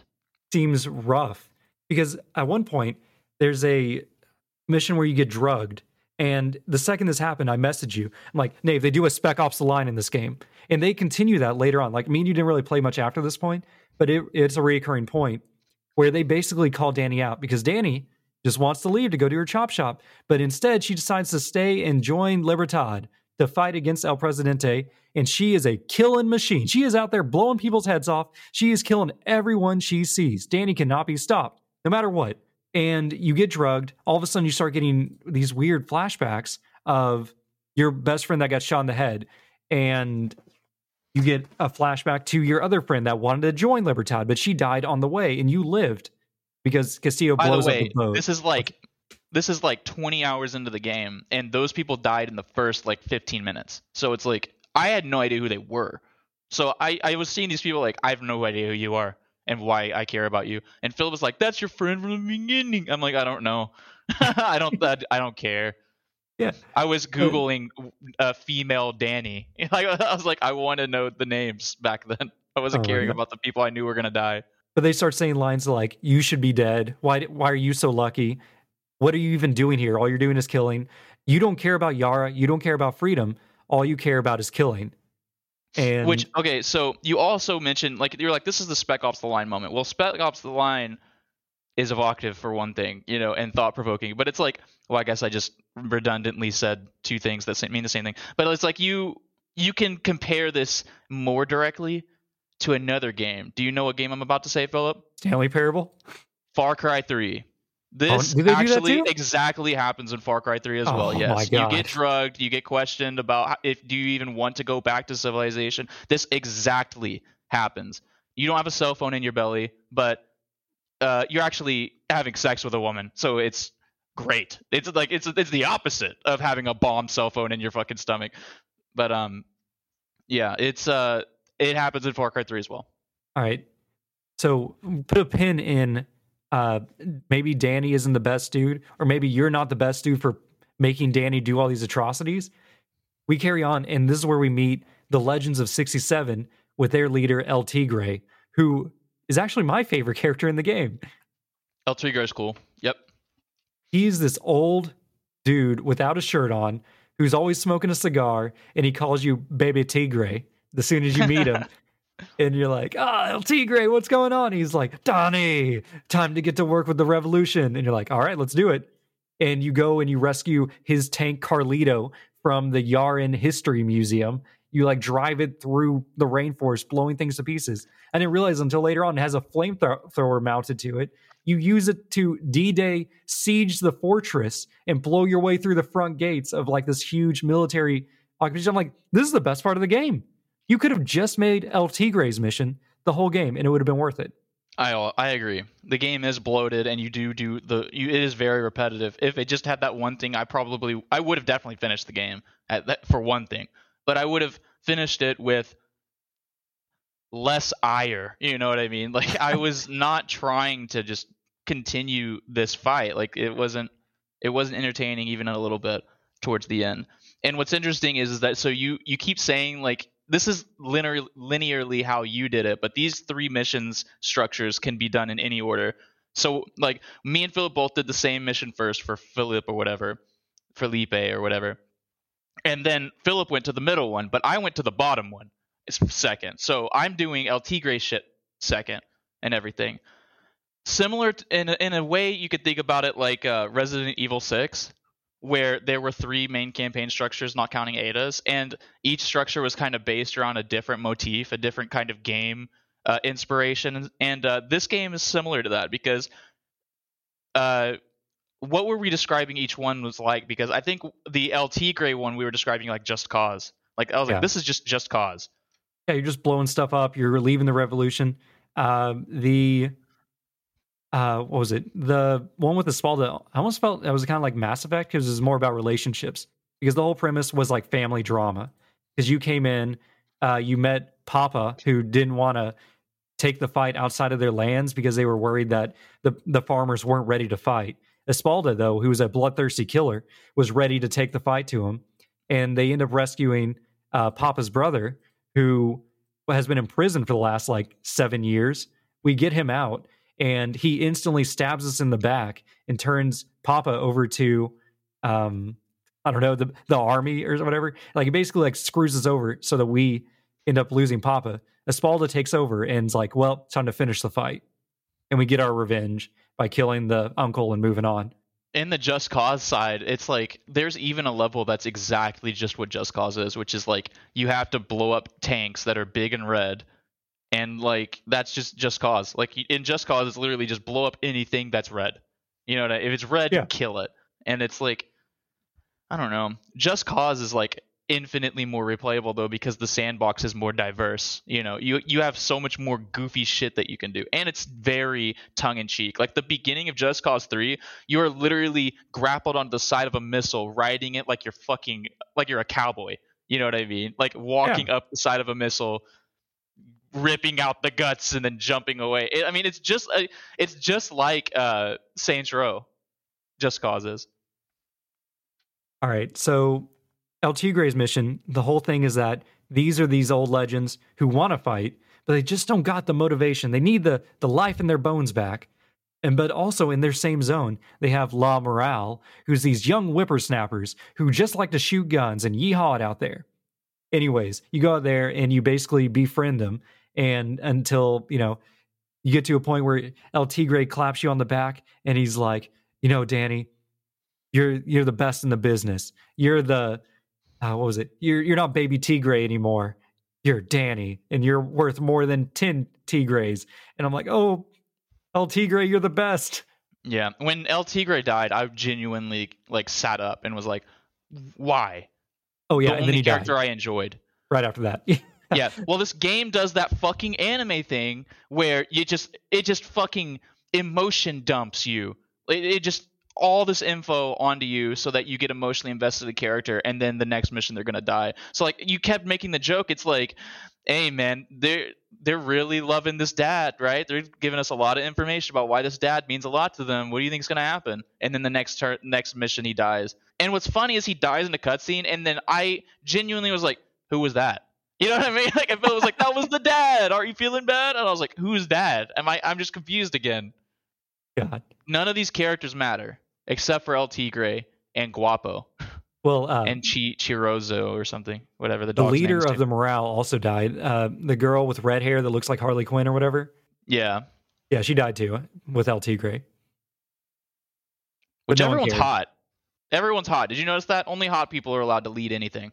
Just think about El Tigre walking around shirtless. Yeah, Or, dude. El Tigre is fucking jacked. He looks good. He looks good. Or do that. Oh, did you see his old picture where it's like, yeah, that's me, and he's holding like an RPG, standing on the tank, and he's like super ripped. And he's like, that was me 30 years ago. Fucking, God, you're so correct when you say if it was just El Tigre's line of like missions, then this game would have been great. like why is there like 25 more hours of content? It's like another gripe that a lot of people have with The Last of Us Part 2. It's like there's multiple spots where this game probably could have ended and it would have been fine. Like, but the longer it goes on, the worse it gets. Like you just want it over at some point. Just like people who listen to our show. I just want us to wrap it up. Like in Saints Row, the whole point is to take out the 3 other gangs in the city or whatever. And in this, it's to unite the 3 separate gangs, including, well, I guess 4, because you got like Legends, Morale, you got whatever the people living in the swamp is, and then you have Espalda and her farmer gang. You get them all united, and you finally go to siege the main capital city. I don't even remember what the capital city is called. And there are some actual good moments. Okay, I really need to look this up. What is the name of the guy that writes the book that's like with you the whole time? Juan Carlito. Juan? Yeah, it's Juan. Is that his name? I don't know. Yeah. Okay. Yeah, is it Juan Carlito? Yeah, it's Juan Carlito, I think. So I don't know how that happened. He is supposed to be like the master of revolutions or whatever. And the whole time, he's basically he does not care about people at all. He's like, a revolutionary's fight is never over. He's always killing. And he's like, Danny, you're just like me. Another Spec Ops line moment. The other part is you talk to one of the old legends, the old lady who was there back in 67. And she's like, you remind me of, I don't remember his name. It was another animal's name in Spanish. La Puma. You remind me of La Puma. And you were just like him. The problem is he could not stop killing after the fight was over, and El Tigre had to take him down. It was El Tigre in the ring with the Puma, and he got him in the arm bar and just took him all the way down to the ropes. Whatever. So what you're describing to me is a Yakuza storyline, right? Pretty much. And they're like, Danny, if you keep going down this path, you're going to be just like them. And Danny's like, I'll never be like them. You know, like, I know when to stop. Like, I'm not doing this because I don't want to be a leader. And they're like, well, what's his face? The Puma tried to take over too whenever we took down the other leaders, but we had to stop him. And we're like, I remember the spot specifically because I wasn't really paying attention to what was going on, but Philip was like, Philip, as if you're not here, you were like, I like this. This is a good story. And I'm like, what? I'm like collecting metal. I'm like, what? What happened? Oh, the cell phone's on? Sorry, I had the volume muted. So we get to a point where we get with old Juan Carlito and we make our way up into, what was it? I think, what was his name? Carla? Whoever our boss is of Libertad or whatever, goes to get a meeting with El Presidente, and surprise, it was a trap, and he takes her hostage, and he's like, hey, I know Danny's the one out there doing all the murdering, so I want Danny to come up here. And we're like, all right, Juan, we're not doing that, but we are going to sneak in there. And you know how like you're able to pick up bodies and move them around and stuff, and how that never comes up in the first 20 hours of gameplay? That comes up. All of a sudden, it is a Metal Gear Solid invasion as you sneak stealth, because if you get caught at all, it's instantly mission over. You don't even get to fight your way out. And you have to full on stealth into a fortress on his island just to get in there. And instantly Juan is like, all right, I need you to get him closer so I can snipe him. And so you're like sitting at a table. It's like a Darth Vader situation where you're unarmed, just sitting at the dinner table with Boba Fett. And why does that have to do with Darth Vader? You know, that's what was seen was in the Star Wars like 5 when they go to Bespin and he like walks in, and Han Solo like tries to shoot Darth Vader, and Darth Vader blocks it with his hand, and he's like, does the Force, pulls his weapons away, and he's like, please have a seat. And then they all sit down at the table, and there's like food on the table, like they're about to eat. I don't remember that. I remember Lando. I remember Sky that was City. the whole point. Was Lando was like, I'm sorry it had to be this way, you know? Yeah, and then what's his name gets frozen in Poo Poo Rock. Yeah, it was right before that scene. But anyway, so you're sitting at the table for family dinner, and Juan is basically like, heck it, I can't see him. I'm taking out the kid. And you see like the laser like swipe up and go right on the kid's head. And the whole time, Danny has saved this kid's life like 4 separate times. Oh, I'm skipping ahead. There's one scene before this where Danny gets captured by El Presidente, and she is about to be killed by El Presidente's second in command, basically his hitman. There's a guy that has a peg leg and like half his face missing or whatever in a cowboy hat, and he's about to kill him.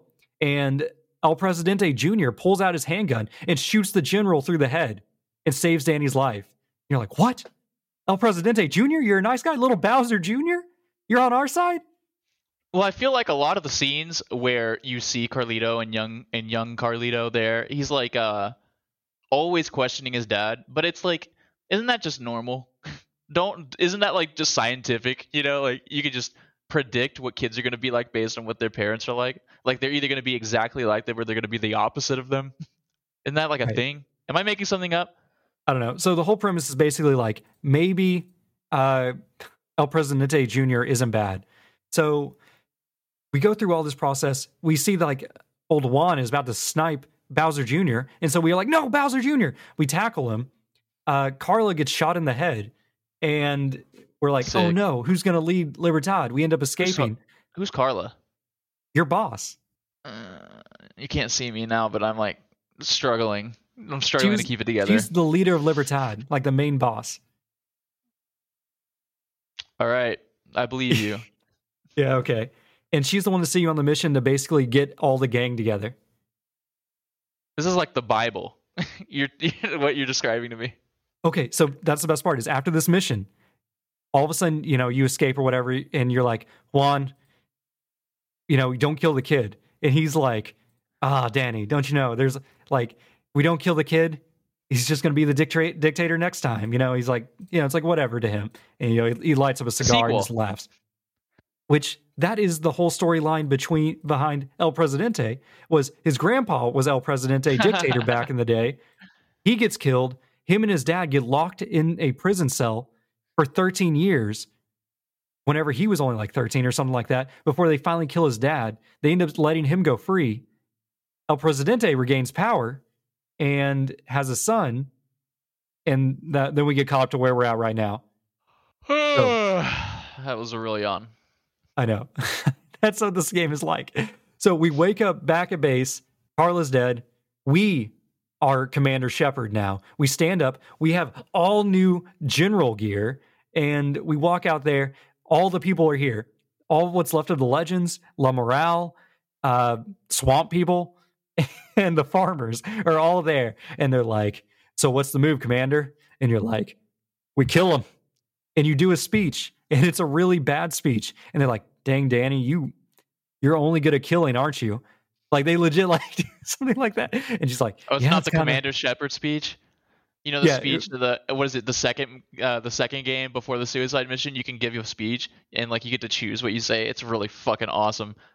Mass Effect. No, Mass Effect probably does it much better, because you do a speech. I almost want to watch the cutscene with you, but it's bad. Basically, you do it very poorly. They're like, wow, you suck at this. All right, let's just go kill him, you know? And they're like, Viva Libertad? And they're like, yeah, Viva Libertad. There is... So, okay, so wait, one thing. You said we were decked out in general gear. You mean we don't look like some kind of fucking stupid homeless football player anymore? Because this game has the stupid... You get to mix and match your shoes and hat and shit with, like, different armors, and, like, you pick up equipment. Like, why? You look so bad. Everyone always looks stupid. No, because it's like the Destiny thing. They give you an awesome beret. You have a sweet vest. You have like a big knife on your chest. Like, you look cool. Do you look cool or do you look evil? I don't know. It's a big like Che Revolution type look, you know? Che Guevara or whatever. Yeah. heard that guy was a bad guy. In the Snark take, they were talking about like Darth Vader looking really fucking awesome. Like, why do evil people look really cool? But they're like, you know what would make Darth Vader not look fucking awesome? If he was white instead of black. And then I thought about it, and I was like, he would look stupid if he was white. Like, if his armor was not just dark black like it is. Like they gave him stormtrooper colors. Like, he was just, yeah, if he was just white. Like, it makes sense too. Because the stormtroopers are white, except for the other color ones. But it's like, whatever, man. It's so All right. funny though. And So, everyone Fighty, I asked, I'm like, Fighty. hey, do you like Darth Vader if he's white? No fucking way, man. No, not a chance. That What's hat in looks this? stupid. Darth So Vader's you mask fight- is dumb. Oh my god, let us just get through 5 by 6. So that way I can basically tell you what happens. So you fight your whole way up there.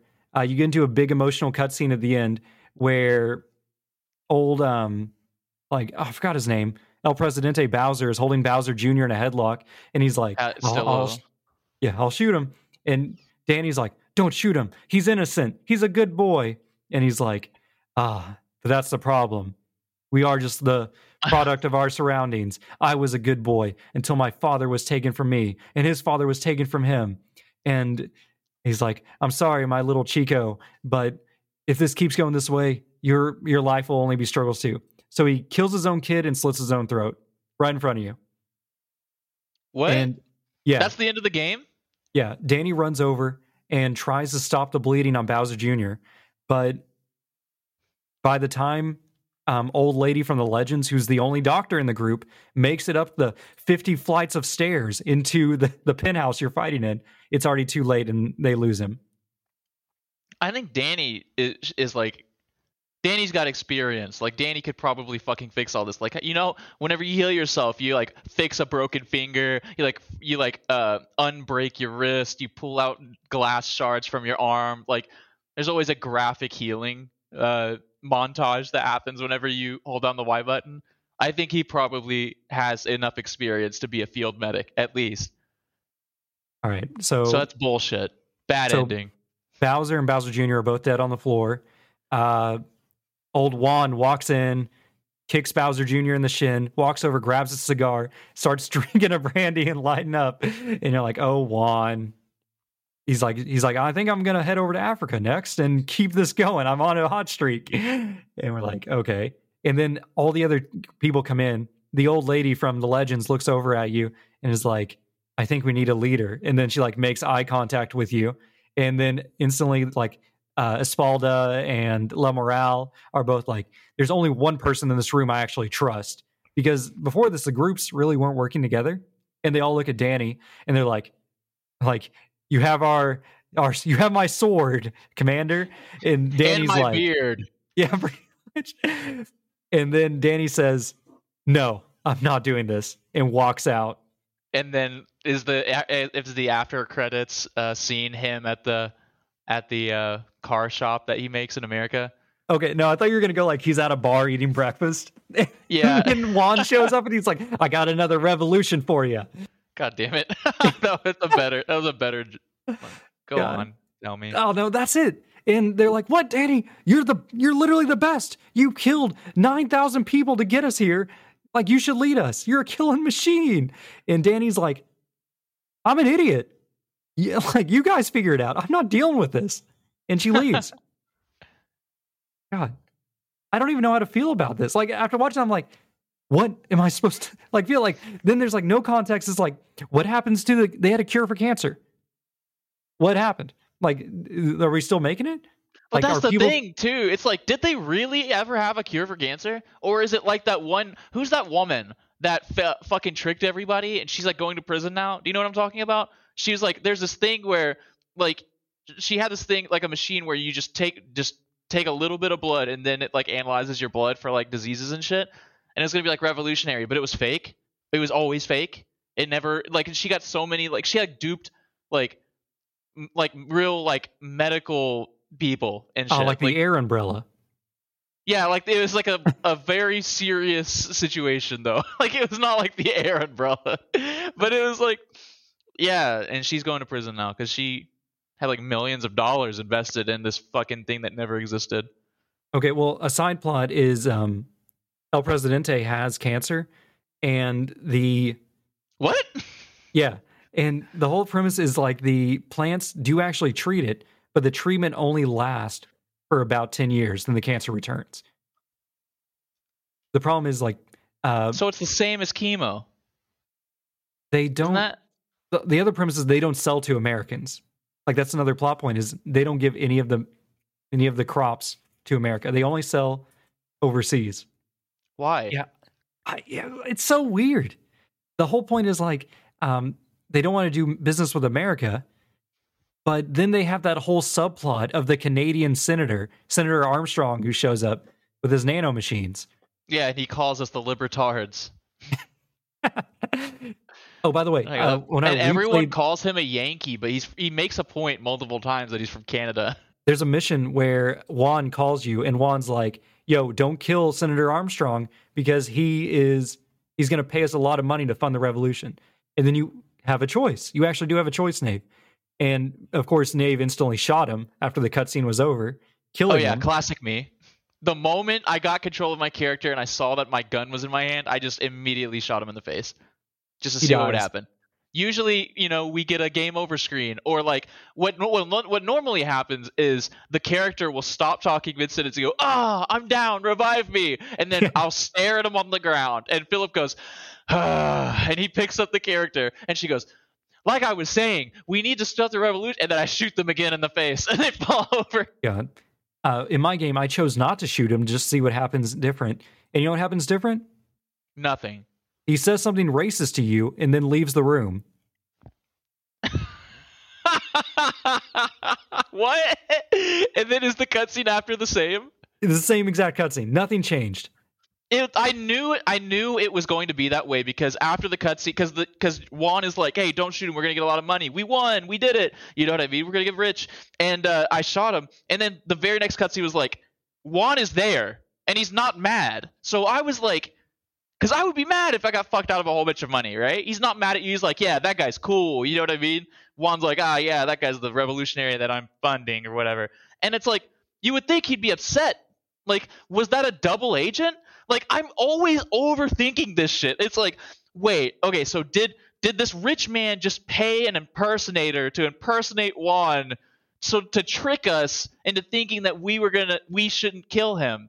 Because I was like, that's dumb. And then I was like, but is it out of the range of possibility for this game? I don't think it is. This isn't Metal Gear Solid. You don't need to analyze everything that happens. I don't know. Like these games, they're giving me a permanent like question face. You know what I mean? I'm like squinting always. I'm starting to look like that one guy from Always Sunny in Philadelphia. You know what I'm talking about? Danny DeVito, like, yeah. Squinting at people. You know what I'm talking? No, not Danny DeVito. I know you're not Charlie Day, and not the tall, the one that's the most white.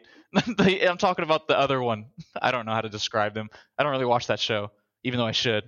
Anyway, right, so that covers the whole plot of Far Cry 6, and I feel like I did not need to finish that game. You know the secret ending in Far Cry 4? There's a secret ending. Yeah, it's really cool. So the character who's not Voss from, all of the bad guys in all the Far Cry games are just not Voss, but they're, wink, wink, not boss. But this character invites you to a dinner at the very beginning of the game.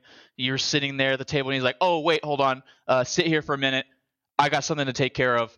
Like, he's probably going to go kill someone or something. He's like, okay, bye-bye now. And he leaves the room.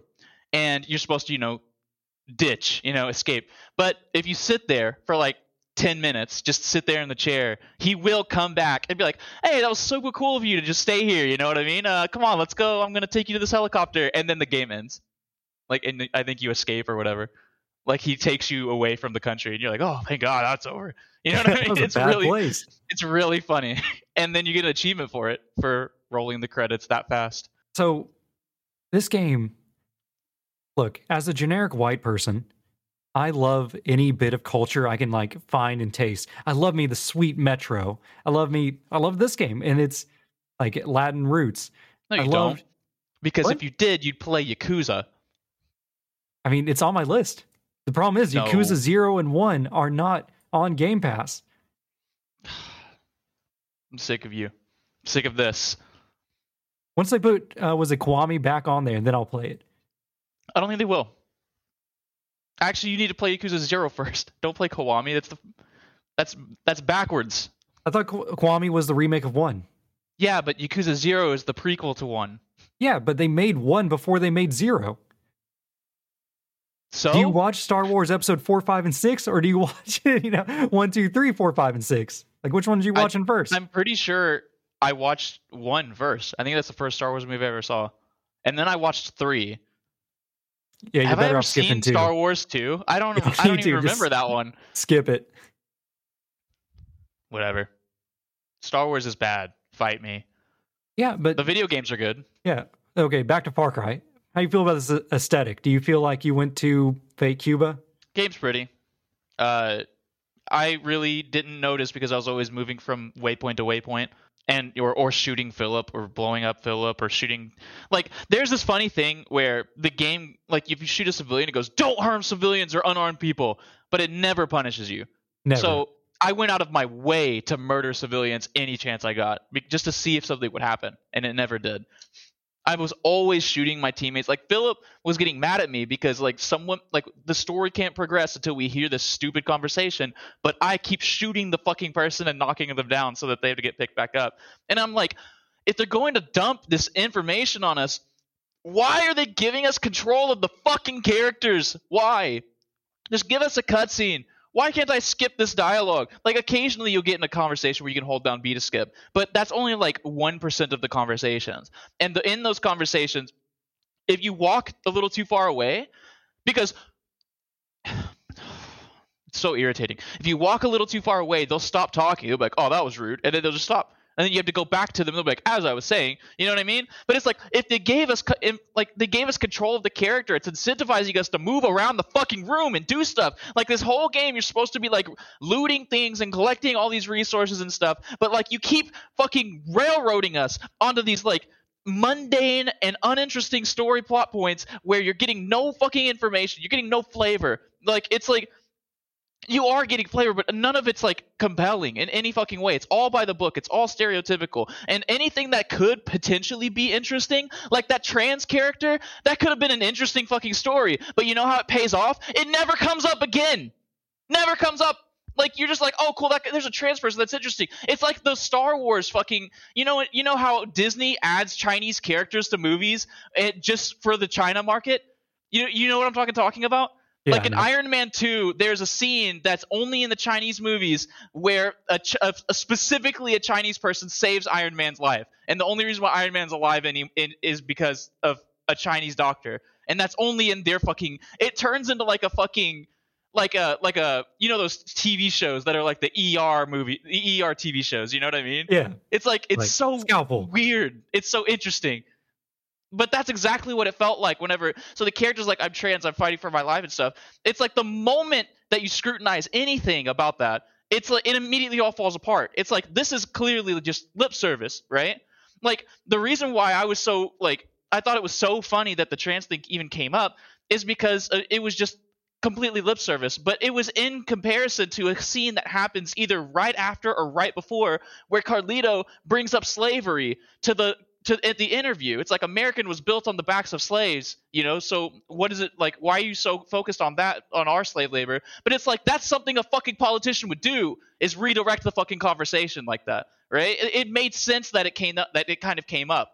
But it's like, I don't know. Like, it wasn't just randomly just kind of dropped on you. And I think it's something where you're supposed to go back and play that fucking storyline again with the knowledge that person's trans or something. But it's like, who's playing Far Cry 6 again? Really? Honestly. Hold on, like, who's doing that? Do you think this is maybe satire? No. Are you sure? Because what if this is like a deep goof on us, where you're not supposed to be playing this game as straightforward as we are taking it? Maybe this is like when we talked about, what was it? Boys in Prison? What's the name of that game? A Way Out. Yeah, A Way Out, where we did not take that game seriously at all. Maybe we are taking Far Cry 6 too serious. I don't know, because I don't think I was taking it seriously. I am taking a couple things just at face value, just like, what does this mean? Like, they just dropped this on us, so what is it? What could it possibly fucking mean? And I think it might have something to do with me playing it for a podcast. Like, I'm just actively in that mode of like, if something happens that I might be able to talk about, I kind of want to like analyze that in some way so that I'll have a meaningful thing to say whenever it comes up in the conversation. But it's like, I don't know. Is there meaning? You're right. Like maybe the fact that I am just trying to scrutinize some of this stuff, or not even scrutinize, but just examine it on a base level, and it falling apart like that. It's like maybe that is too much mental effort that I'm putting into this, you know? I don't know. Because the game itself is goofed, you know? Like, you're running around with an alligator named Guapo that's killing stuff. It's like, there are some goofy things happening, but it's like, you can find nuggets of, like, compelling narrative in games that are goofy. Like, Guitar Hero. Grand Theft Auto 5 has, like, seriously compelling moments. And even though the game is goofy as shit, right? You can seriously, like, have some thought-provoking storylines going on in even satire. And so if this game is satire, then it's not. I know it's not. Like, there's no way it is. Like, it's, I don't know. You've got me in a loop now, because now I can't even stop thinking about that. It's like the game doesn't, I feel like it almost doesn't respect the subject matter that it's bringing up. It throws it up in a popcorn movie style of like, hey, look at us. We're talking about slavery. We're talking about skin color. We're talking about trans.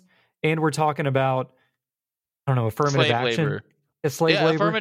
Dude, that affirmative action thing, that's what really threw me for a loop. I was like, whoa, we're bringing this up now? How does this pay off? Like, I thought for sure that she was going to, like, turncoat or something. But no, we just kill her. That's what I was waiting for. And it never comes back. It never comes back. It's like, hey, you're only here because you're a woman. Bye-bye now. And then it just never had, like, it's like, that could have been compelling. That it could have happened. Like, that could have been thought-provoking.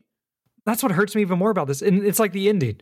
The whole point is, like, Juan is this symbol of basically showing, hey, revolutions never end. This cycle of violence will continue. Danny, as long as you're here, you're going to be just like me. You're going to be killing. That's what I felt like the whole thesis of your relationship with the first character you really meet as a freedom fighter. And then we go on to the far side, and we have El Presidente, who goes as far as to kill Bowser Jr. and himself because he thinks the same way. He thinks the fighting never ends. If he dies and Bowser Jr. lives, Bowser Jr. is just going to take up the fight in his own way when he grows up. Or am I giving this game too much credit?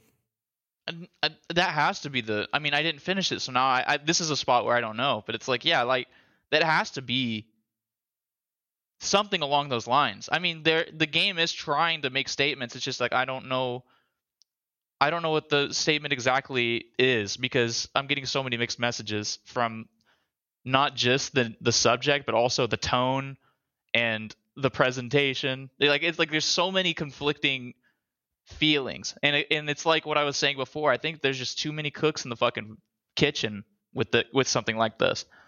Oh, by the way, I think there's just so many people just trying to pull a whole bunch of things in a whole bunch of directions, and none of it sticks.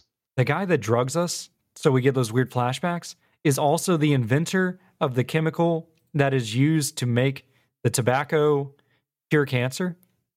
And we kill him, and they say that, like, the technology is lost after that. Just with this one guy dying. He's also cartoonishly evil. Oh, he's super evil. He's as bad as the doctor from Outlast. Like, he's the same guy.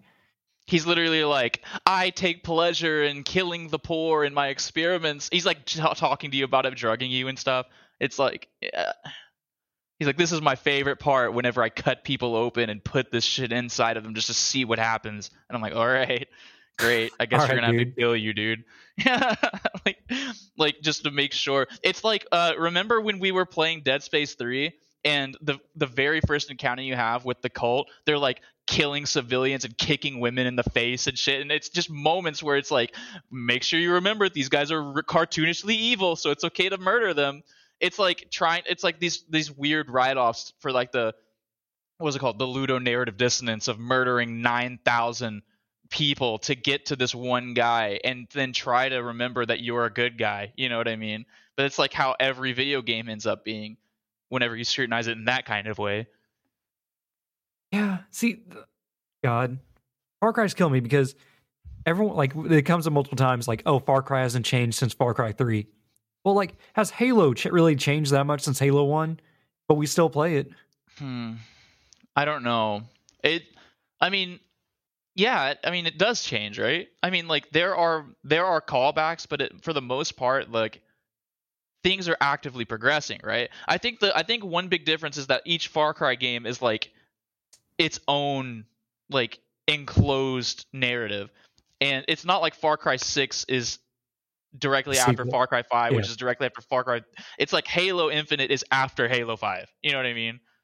And so there is progression that's happening. So it's like if Final Fantasy just continually made 7 over and over again with different skins. Oh, this is the But Pokemon problem. Pokemon's been making the same game for 20 years. I mean, that's why people liked Arceus so much. I mean, so Tales from the Backlog just had an episode on Pokemon Arceus with Jared from Play Along. So they one of the things that they stuck on for a little while is that they were just super pleased that it was a Pokemon game with some other kind of loop. You know what I mean? Like something Yeah, else was happening. definitely. They're like, I will capture 600 fucking The dupes. Zaboomafus or whatever the fuck, just so that I don't, you know what I mean? It's like it's like something different. Thank God, a crumb of innovation. All right. It made me want to play the game though. Let's line the spirit up a little. This game, while goofy with the animals, you have Guapo, you have Chorizo, and then you have the chicken fighting. Oh my God, Which I forgot about the would- cockfighting.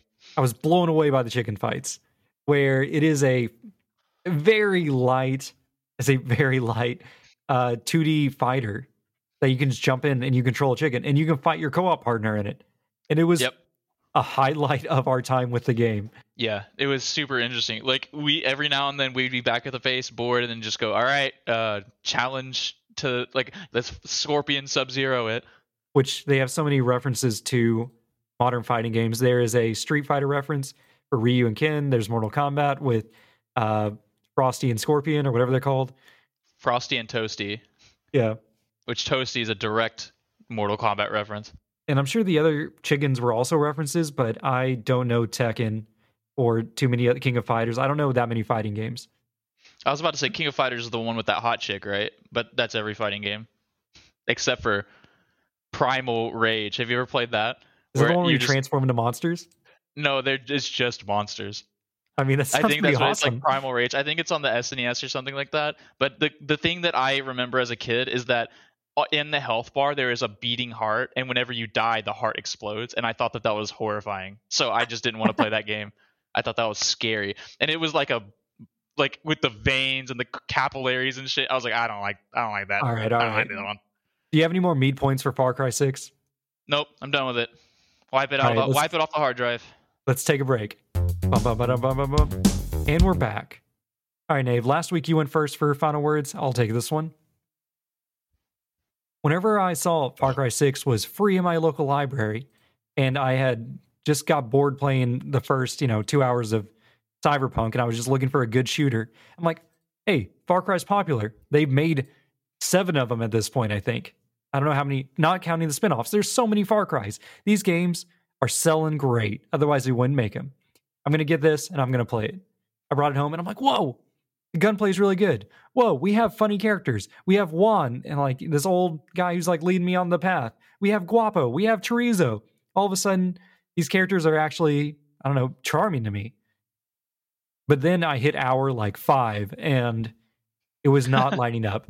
And then eventually you joined me, and we started playing it together. And I'm like, okay, this game is still good. We can play it together. This game has a lot of fun moments happening. Just stupid stuff happens. But then it got to a point of, we've seen all the stupid stuff happen.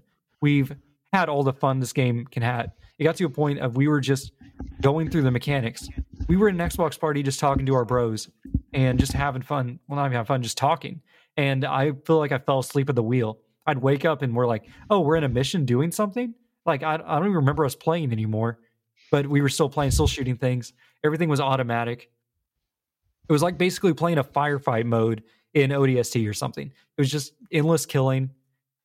And then you'd get these cutscenes that would drop these weird, semi-controversial political messages to you from very well done voice acting with mocap. Like these, they actually look like actors, and the graphics are very good. And then I would just get confused saying like, what is this game trying to say? What am I taking away from this experience? What am I supposed to be learning from this? I'm not having fun anymore. This game is weirdly preachy for a game that's not that interesting. And I really just want to play EDF. So I would say if you can get this game for $0, give it a shot, play for 5 hours, go play El Tigre's campaign right at the beginning. Just play through that whole thing, then uninstall the game. Watch the cutscenes online if you want to see what the actors actually do, and you will have a better experience than what I had. Even playing this through co-op, it didn't save the game for me. I can't recommend this for a purchase. That's it. Well, Philip. I don't really have anything else to say. I've said everything. One thing that I really think about this game is that this is a good game.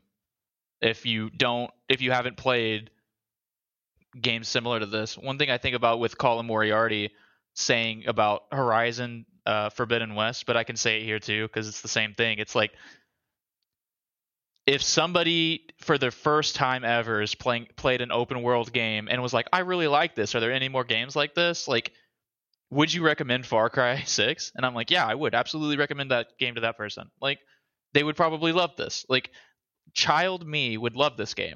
Like, child me with no money, I could spend $60 and get all of this fucking shit. It's like, yeah, he would have loved it with all the time in the world. I wouldn't understand anything that was happening in the story, but I mean, like, I'm an adult and I barely understood what was going on in the story. I mean, I was skipping half of it, but it's like the gunplay is fine. The story's not bad. This is definitely a huge improvement over Wolfenstein Youngblood. Like, I could recommend this game to people who like this is an okay podcast game.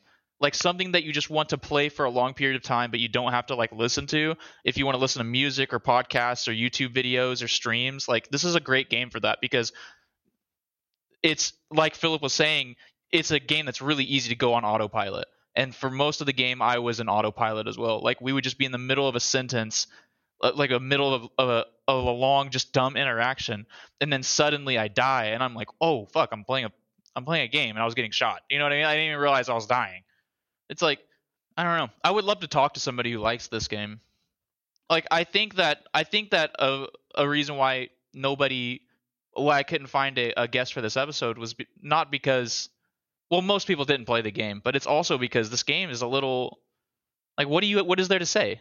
You know what I mean? Like there are some political hot takes that happen in there. I mean, they're not really hot takes. It's pretty mainstream as far as the American zeitgeist goes. But it's like there's that, but it's like everything else is milquetoast. You know, it's tasteless. It's fine. It's McDonald's, you know. But one little spicy jalapeno they throw on that McDonald's is Livin' La Vida Loca plays on the radio. Oh my fucking god, yes!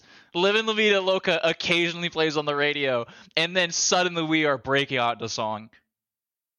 That is such an amazing song.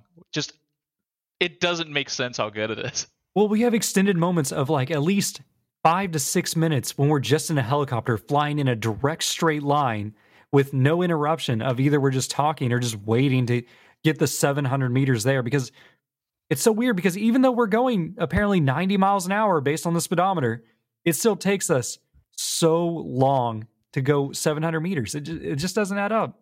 Which everything is in miles per hour, and that's very strange because I'm pretty sure it would be kilometers per hour, right? Oh, yeah. One thing we actually skipped over as far as a meat point was how deep in Spanish culture or whatever this is, where every sentence has a Spanish word in it, which I love that stuff. No.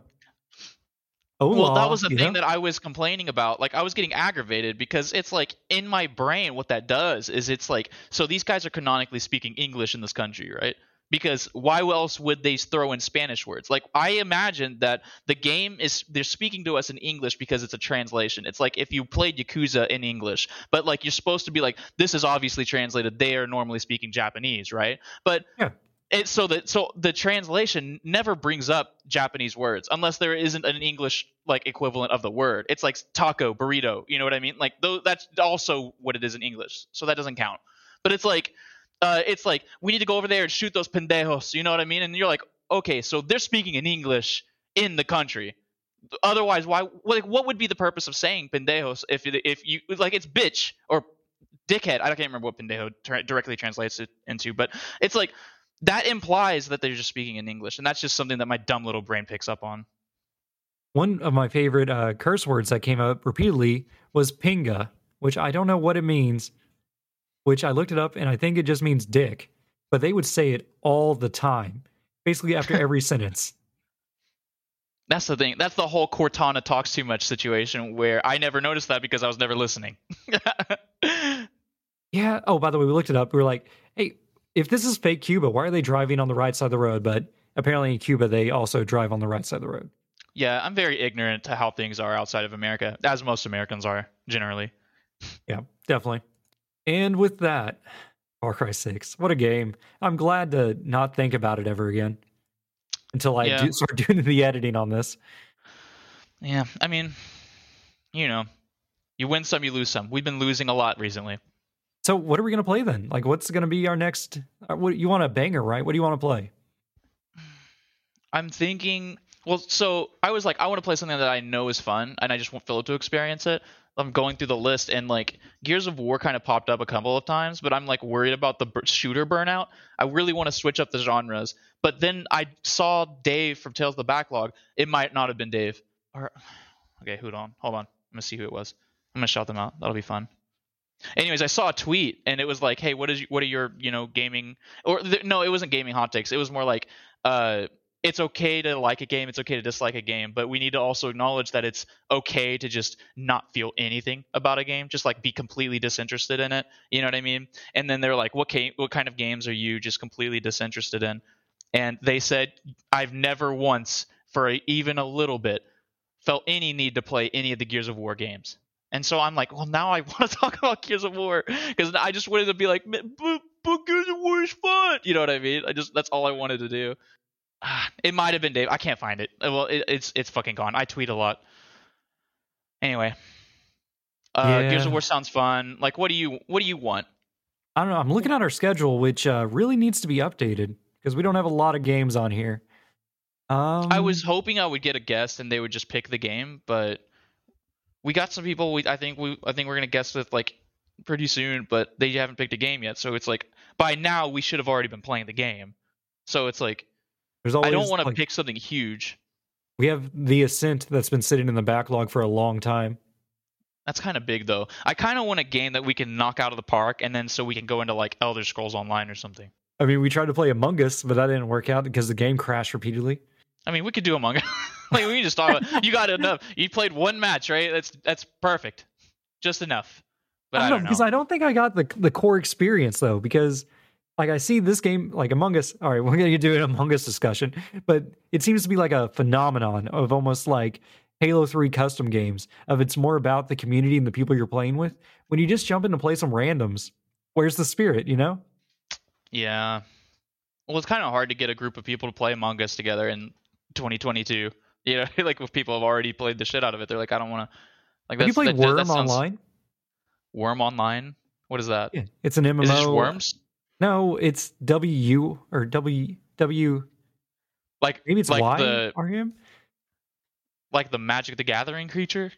Yeah. It was made by it was developed by that Notch guy that did Minecraft before Minecraft as an online MMO, and the whole premise is that it's a complete online sandbox where you can go out there and cut down trees, and it looks terrible.